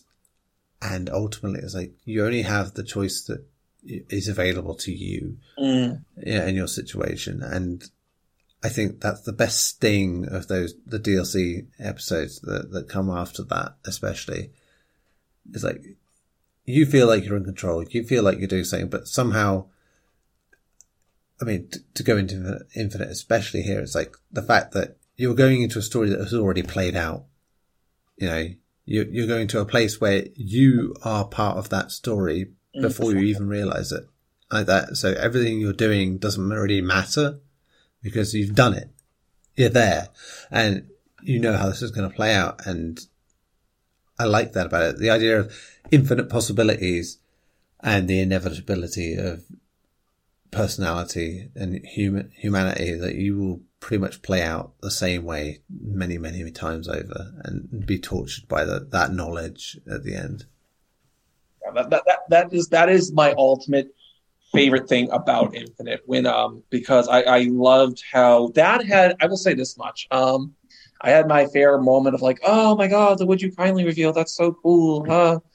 And as life has gone on, that's kind of like faded for me. But to this day, the revelation of like, I always loved, God, it's so bad for how much I enjoyed this game.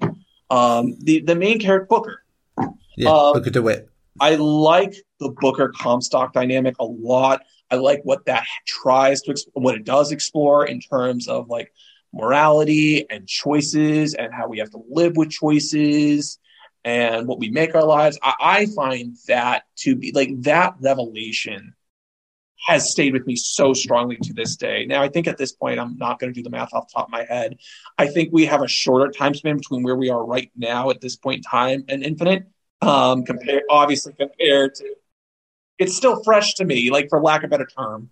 6 years between those games, those three games, and that seems mad now. It's 9 years since we've seen a game, and when it does come, it will be a different studio, really, and different all this, and that's mad. But yet, going again to Infinite, another smart thing it does is the Elizabeth Booker relationship / Comstock relationship is again just evolving the big daddy and little sister relationship.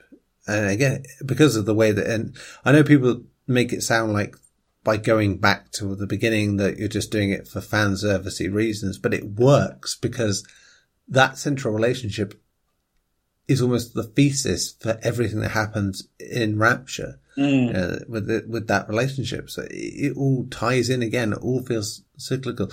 And yeah, it's there. there are smart points to it that aren't as blunt force. And I think we already said, the reason Infinite is so blunt force with a lot of this stuff is because it feels like, did you not get the point the last time? Okay, let's make the point more. And again, why I liken it to The Matrix Resurrections is because, it's a film that's saying, did you not get the point before? Did you? Sure. You missed it. We will now make that point again, sort of thing. And obviously the people that end up being angry about that generally are the people that didn't get the point before. And so, it's a weird one.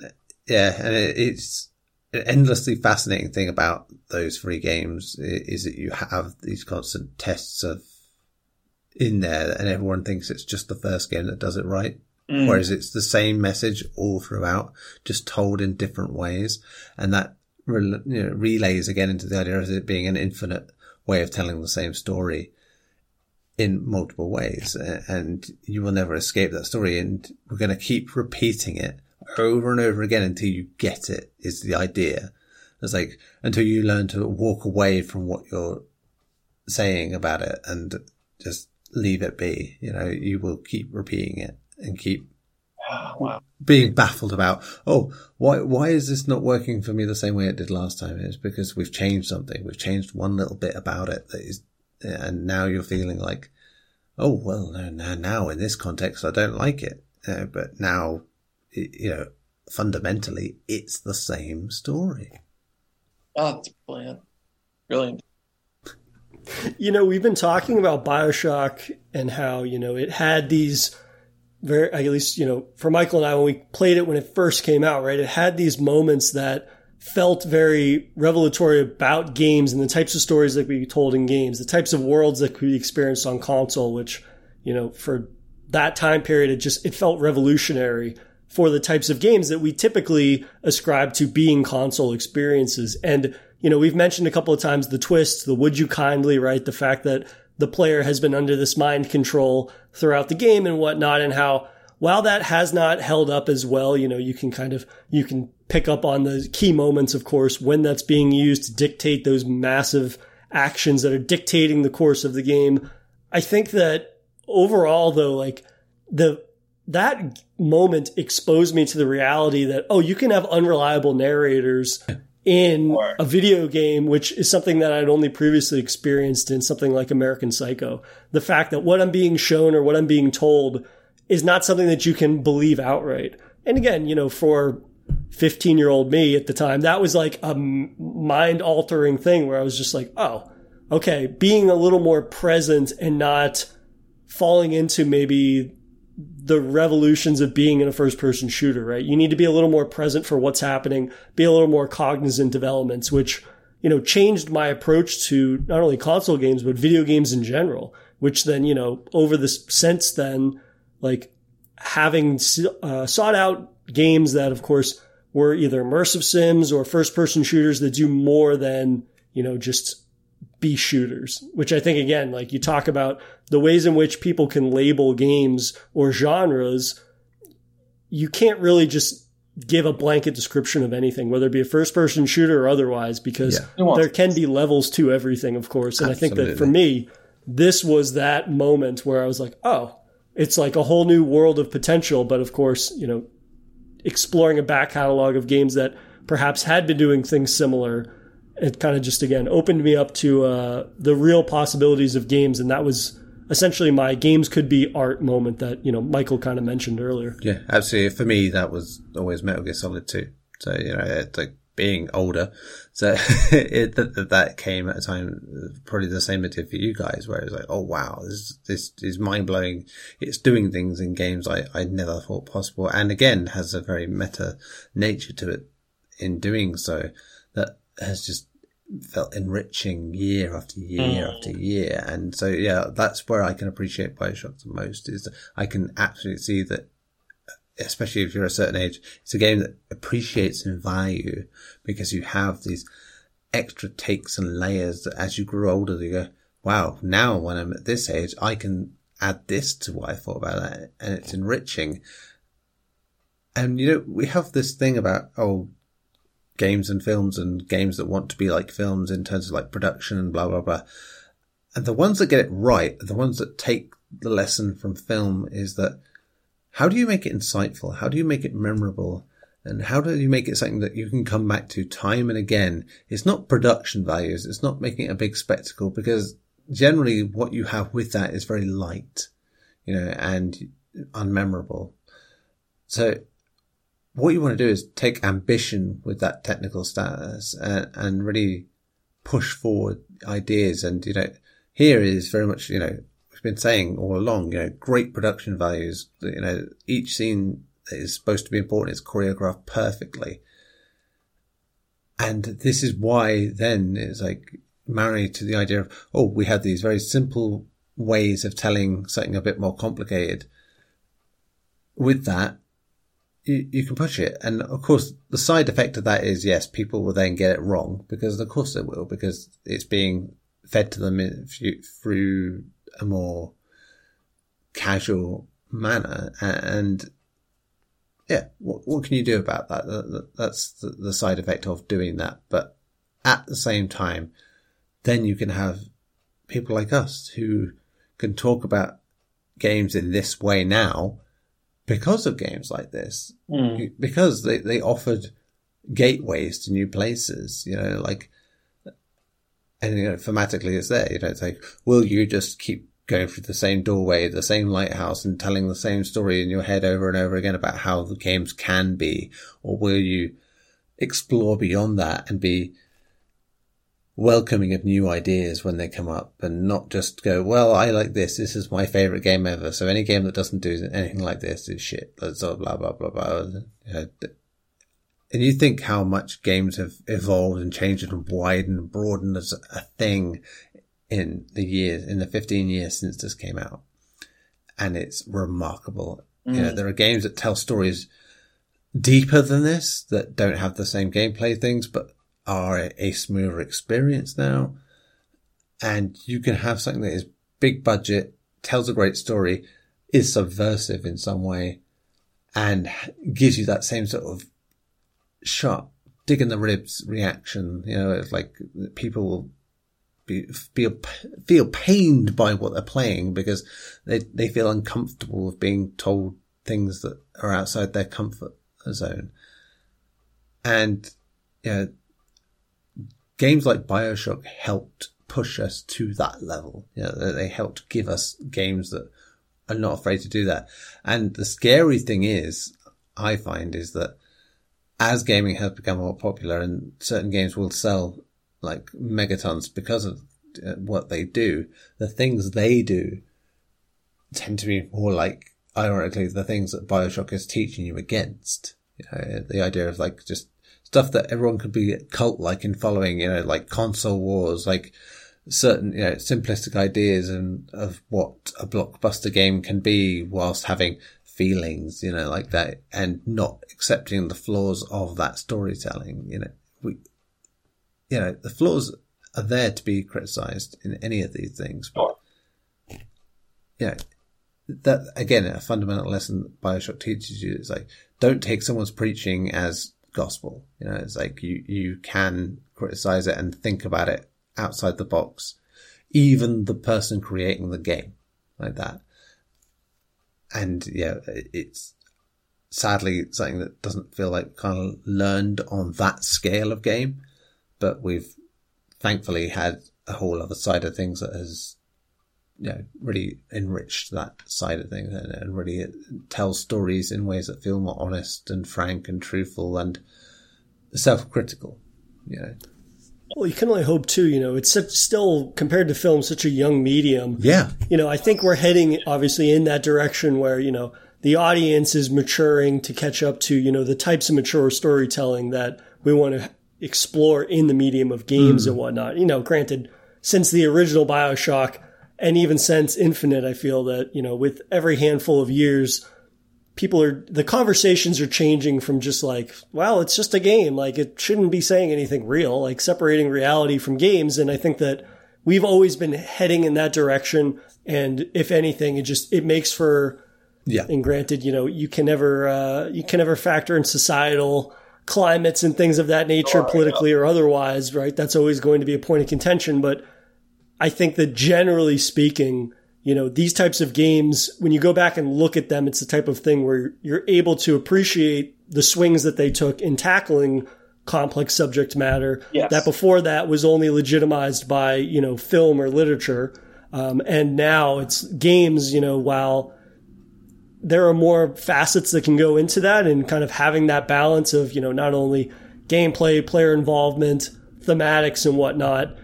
It can be a little more complicated in that regard, but, I think that we have these games every handful of years that show that, and it's based off the reception in general, like you're heading in a direction where there's an audience that is, I think, less and less pockets of that audience are just fighting against the fact that it's tackling subject matter that naturally games should tackle in some regards. Not every game, not every genre, but it is definitely a piece of the video game medium that should be tackling them and challenging people in ways that, again, as I said before, only more, I suppose, pillared mediums, if you will, mediums that have been around for hundreds, if not more years, felt like they were the authority to do that. And now you would hope that games are being more viable in being a platform to tackle those things. Yeah. Sometimes it takes time to sort of appreciate what things can do. Like that's true of any medium. It's like there's stuff that gets maligned and shouted at in so many ways at the time that later proves to be something more significant. And even the stuff that gets liked and loved even on a level doesn't get liked and loved for the things that really matter. I mean, again, we go back to this whole social media idea of things like, Star Wars being like this big thing that it is. And then there are a whole subset of people that love Star Wars that don't fucking get the point of Star Wars. Like they don't get what it's doing. I mean, that is the most blunt force idea of like good versus evil you could get. And apparently that's too hard for some people to understand because you didn't know the stormtroopers were actually the good guys. But I think before wrapping up, I guess, Michael, I want to give you the floor for if there were any element, I'm always appreciative of guests that bring a bevy of notes, to the discussion. I want to make sure we don't pass over anything that you, wanted to make a point to chat about. Well, I'm just going to throw in my 2 cents about the "would you kindly," to which I want to caveat one, I hope I articulate this well, and 2, I absolutely agree with the points that you two have made about this. That twist is something, one, that impacted me when I first played the game in 2007, had a huge impact, and as I've said numerous times already, influenced me to explore more of these games. And 2, I have still to this day a great appreciation and respect for how it has influenced media and how it has, I'm trying to think of the best way to articulate this, but introduced people to maybe read and become and like research more and to discover more about life and to be more open-minded about things.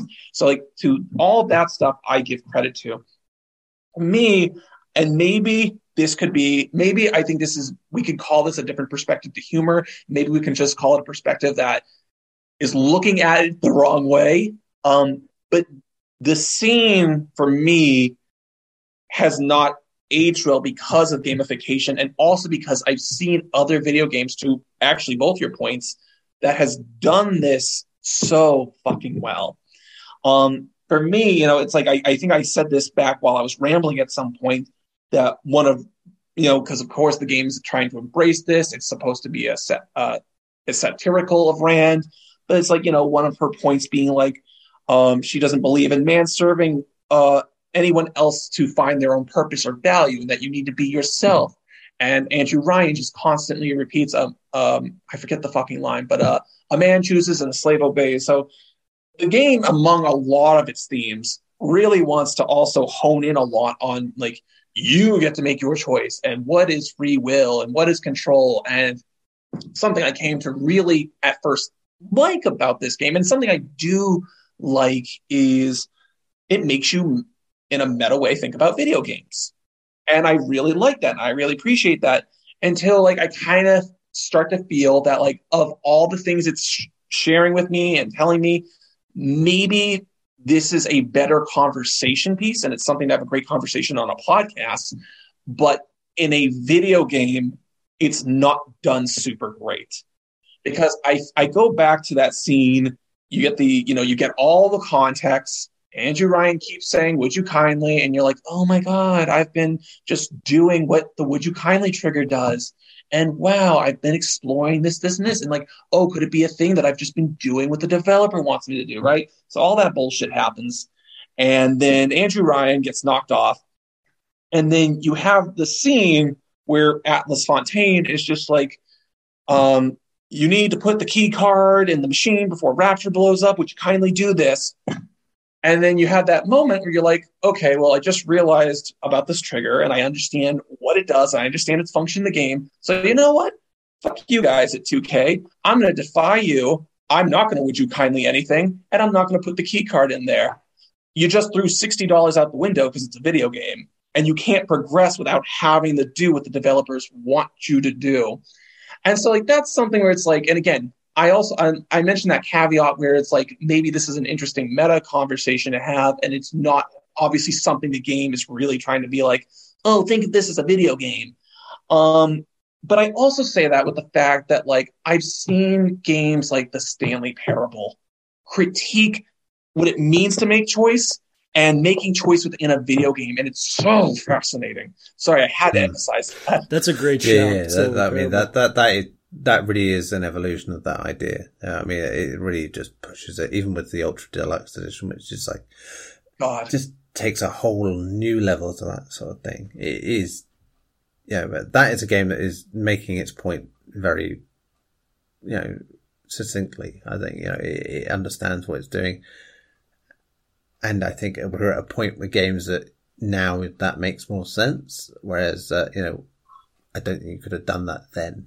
And really had the same, because I think games have evolved in the 6 years between Bioshock and Infinite, games have changed so much. Yeah. And it's incredible.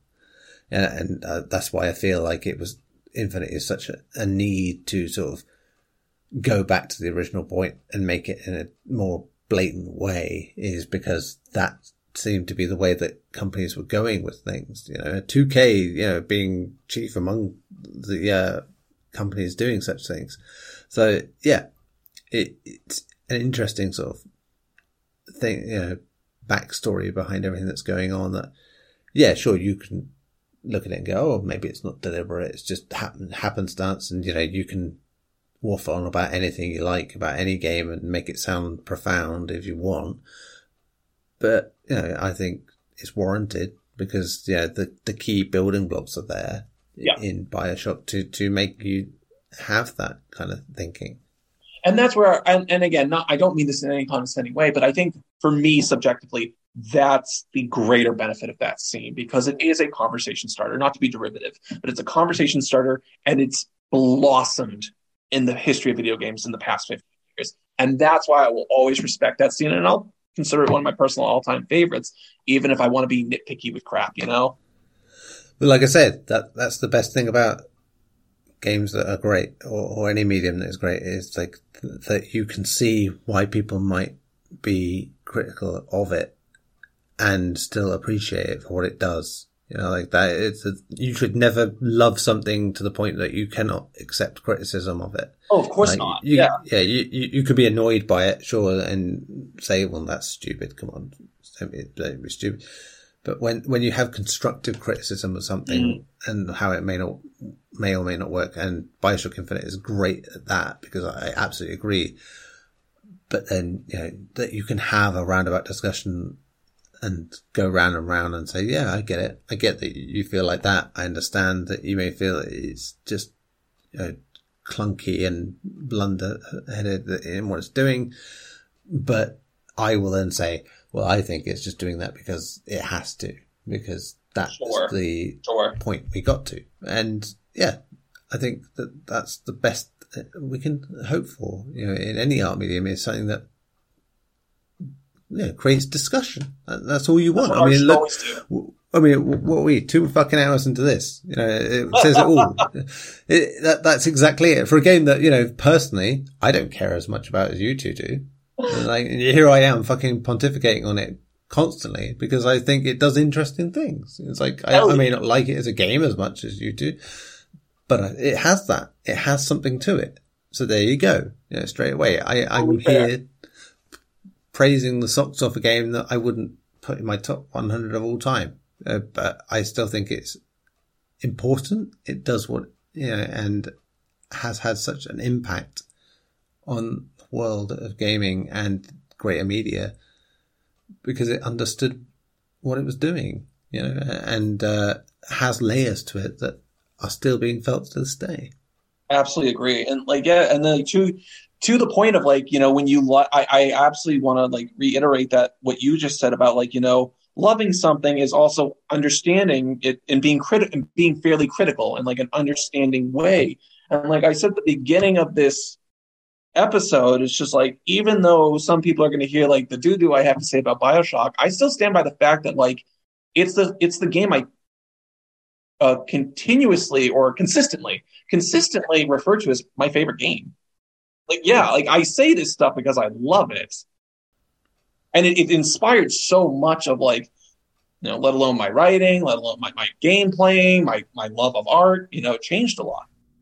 Well, I think that it speaks to just what this game was able to achieve in a way that fundamentally affected, people like us, right? The fact that we've been able to talk about it now for almost 2.5 hours and haven't been talking about, the gameplay mechanics or this and that, or these little anecdotes about combat, right? I think that, we could have mentioned those things, but we're highlighting the things that make it, because that would be a real short episode if it was just about, here's how the game handles. Here's, the 1-2 punch with the plasma bolts and wrench swinging and whatnot. But I think that if anything, it's indicative that we've talked about almost everything with the exception of gameplay for majority of our time talking about it, because it does so many things that were revolutionary for games that, it's probably due in part to when Michael, you and I played the game, right? And where we were with, the types of games we were playing and that it really did kind of make a significant milestone for the two of us. And that why,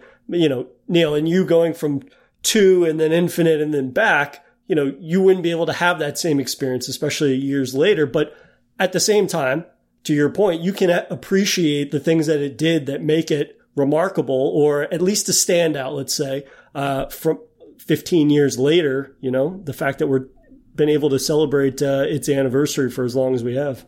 I think, just to quick point this out, I think a benefit of talking about it on a podcast without having an agenda that, we have to be nasty and critical of stuff because it's popular. And, when you think about most discussion about video games, it comes in short form or between people, and it comes in a very punchy way. So forums were the big thing, still are there. Twitter being the thing that it doesn't really give you any sort of ability to debate it, properly. And as a result, there's lots of repetition of points and people out there trying to get their point across as quick as they can without really thinking about what they're saying. And so they will just think of the thing that comes to their mind first, and there will often be a negative or an overly positive point and try and defend that point like it's, king of the hill sort of thing. They have to have it.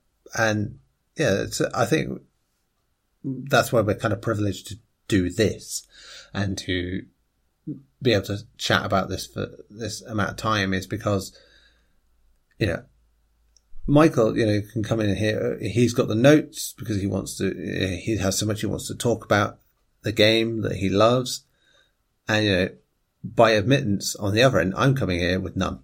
I want to feel the vibe of how you guys feel and then see where that takes me and takes my thinking of things. And I like that, that's the way discussion should be about things, especially in terms of talking about it in a healthy way. I know we always try to strive to be positive about stuff on this podcast. So that's, I'm always looking for that angle. I suppose that's no different from anyone who's starting writing or podcasting angle of, let's look for the hot take in this sort of thing like that. But you always, you are carving through it to find a point, Do you mean you don't like having your 280 character tweets taken out of context? Do you not like that? Yeah, I've long since stopped caring about that. I'm bland as fuck when it comes to Twitter. Argument? Yeah. I like to have all of my in-depth debates 280 characters at a time. Yeah, I mean, I grew up on forums 20 years ago, so I've long been in the, I had my trolling times. I've had, like I said, I can get it. I will piggyback off of what you're saying, though, in that that is the benefit of the podcast, right? Is that we get to have people that are as enthusiastic, as knowledgeable about a game as Michael is, and then we get to talk about it in depth. So that's the type of thing that I think is definitely fantastic, and it's why, we love having guests on, and, we'll continue to do so in the future. And, Michael, we're going to have to find another game, even though I think we've already kind of talked about it. I think we've talked about it. Yeah. There's something in the pipeline down in the future that, we could definitely have you back on to chat about. But, I guess in wrapping up, I want to give you the floor to be able to plug, maybe any articles that you've been working on recently, or your Twitter at the very least, so people can follow all of your excellent work at the number of websites that you contribute to at the moment. So my Twitter is PEMENTELM. It's my last name, Pimentel, and my first initial M. So Pimentel M. There's a bunch of fun stuff there. I share my writing and whatnot. At the moment, I'm writing full time, where I do news and interviews and features for The Pit, which is a heavy metal site. Done shoot the shit with a lot of folks, like not necessarily metal related, but John Carpenter. That was super cool. Got to shoot the shit with him about Metallica. And then I do write for Bloody Disgusting. I probably shouldn't say this because it's a jinx, even though it's happening. But a certain favorite comic book character of mine just had a big movie anniversary, and I'm doing something about that. So let's keep it like that. So keep a lookout for that on Bloody Disgusting soon. And I got some other stuff in the pipeline, but I'll probably mention that on my Twitter. So follow me on Twitter, and then you might see that I have some other things going on different platforms. Absolutely. And we'll be sure to link your social on the blog post and also the episode notes for anybody that's interested in checking out your work. But hey, man, this was a pleasure, and I'm so happy that we were able to finally make this happen. So thanks again for your time and chatting Bioshock. Thank you so much. And yeah, let alone the fact that I love Bioshock. I love games, and I love this podcast, and I love what you two do, and it's been an incredible honor. It's really been been a wonderful honor to talk to you two, be able to shoot the shit, have friendly disagreements, have really wonderful agreements, and I really appreciate your time and your kindness and open ears. And that was our chat with Michael Pimentel about Bioshock, and Neil, it's always great getting to have guests on that we've both worked with in some capacity, whether it's on, you've obviously worked with Michael previously on Bloody Disgusting side of things. I've had him on my podcast, and it's always just nice to have a guest that is as enthusiastic about a game as one of us are, but at the same time, getting to put a face to the avatar that we've been interacting with for, whether it be months or even years in some cases. Yeah, it's always strange to sort of finally sort of get that sort of, not quite face to face, but just having more of an idea of a person like that, because as we sort of discussed, Twitter is no way to sort of really establish that. Emails only do so much, and even through people's writing, you're only getting a sliver of what they are. So yeah, it's nice to sort of get the full picture. I think we're equally, excited to have lots of listener replies this week, and it's awesome when we're covering a game that we have a pretty good inkling is pretty beloved. But as always, for anybody that's listening, we're always open to comments that people have about games that we're going to cover. And so if any listeners out there feel like contributing and having a reply, feel free to tweet us at SafeRoomPod, or you guys can email us at SafeRoomPod@gmail.com, and we'll read your responses on the air. And one thing I will say is maybe just keep it to a couple of sentences. We've always appreciate people reaching out and sharing their thoughts on things, but to read it on the air, maybe just condense it down to a couple of sentences. But we do appreciate people's enthusiasm, obviously, for reaching out. Yeah, as much as it seems condescending or hypocritical to say that, you can't talk too much, that's our job. But it's I can totally get when we get replies like that very much follow the vein of what we do. But yeah, in terms of space and time, it definitely works better to be short, sweet, and succinct. Yeah. Absolutely. But we're going to start this week with @PeterIsHungry, who says, as a huge Bioshock fan, I still think it's underrated as a horror game. Its legacy is more about the setting and themes. When I first played it, I was struck by how effectively scary it was. It took me by surprise when I was just expecting a smart shooter. The jump scares, atmosphere, and villains are super freaky. And who can forget the Sander Cohen level? I was bracing throughout. Next up is @PlutoBlums, who says, Bioshock 1 absolutely works in its time to shock people and has good level design, but its forced weapon or plasmid setup makes Bioshock 2 far more fun to revisit. Next up is @StarterPack1. Bioshock 2 had worse story and destroyed the last game's ending, but the gameplay was so much better. Plasmid upgrades were more than stat boosters and gun upgrades mattered. It was extremely fluid too. Traded the switching hands from plasmid to gun to carrying both. I think one of our comments this week definitely delves more into, the more fluidity of being able to use both at the same time, which I think we'll comment further on in a little bit. Next up is @MissVivi, who says, Bioshock literally changed the way games were made. Bioshock 2 is their favorite, but I have the original's Fort Frolic level memorized. There's definitely a handful of levels in there that the both of us can memorize, or at least us and our guests can. Next up is @BroxtonAder. Bioshock is, in my humble opinion, the greatest video game ever made. Incredible shooter, a story most games designers can only dream of. I only wish the game to ever make me feel guilty. I would maybe think that's in reference to like the harvesting of the Little Sisters, perhaps.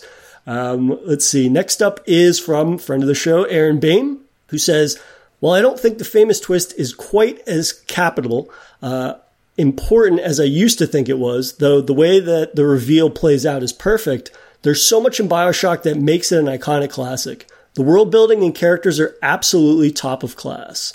I'll always remember getting the demo of the game first thing when I bought my PS3, playing 5 minutes of it, then going out and picking up the game. That descent into Rapture is one of the best hooks for a game opening of all time. I actually think the game in the series I'm most fond of is Bioshock 2, which added so many quality of life improvements to the gameplay while telling a more personal story. Infinite took a big step back mechanically and also had a lot of questionable missteps in its messaging. Even though the final one left a sour taste in my mouth, I'm excited to see what's in store for the future of the franchise with a not-so-secret, long-in-development new game. Mm-hmm. Yeah, I think we kind of touched upon that in our episode, right? Overall, while Infinite maybe has a misstep here or there, I think that it solidifies the overall thematic that ties the games together, which I think furthermore just makes people excited, fans like us, excited for what comes next, because there's a certain benchmark that was solidified with that, and I guess throughout the whole series in general, and just seeing the ways in which they can continue that with a new setting, I think is exciting. Hopefully the messaging perhaps will be a little tighter there in that regard. Yeah. I mean, we've gone through our thoughts on the messaging and why it is and isn't great. So I think we covered that nicely so far. So it's an obvious point of contention. I think it's the best way to put it. Absolutely. Let's see. Next up is another friend of the show, Harrison Abbott, who says, Bioshock, this came out when I was 12 years old, and it's the title that fundamentally changed, furthermore making aging Neil and slightly aging me. I'm only about 3 years older than Harrison, but but anyways, the title that fundamentally changed his perception of video games and what they could aspire towards. He says, I have vivid memories of my dad renting it from Blockbuster and me being entranced from the moment I first entered the bathysphere. It initially grabbed me with its immersive world, gorgeous art design, creepy atmosphere, thrilling Big Daddy fights, and the fact that I could shoot bees at people. That's definitely something I forgot to mention during the course of our chat. That's a fantastic feature that definitely speaks to the wild and wackiness with which the direction the plasmids take in Bioshock and, furthermore throughout the series. But he also says, but I soon realized that I was enjoying it on an even deeper level, even if stupid child Harrison couldn't articulate that at the time. Still one of my all-time favorites. Hate the pipe minigame, though. The hacking, I think we kind of glanced over, but it doesn't deserve much talking about. Yeah, I think, mechanically Bioshock is left in the dust by many games, including its sequels since, but doesn't matter because it's still competent enough, I think. It's not show-offy or stand-outy. I think the way games have changed in the years since, where it's been shown that you don't have to have such, intricate, spellbindingly amazing gameplay, stuff to play with to really understand and make a compelling game.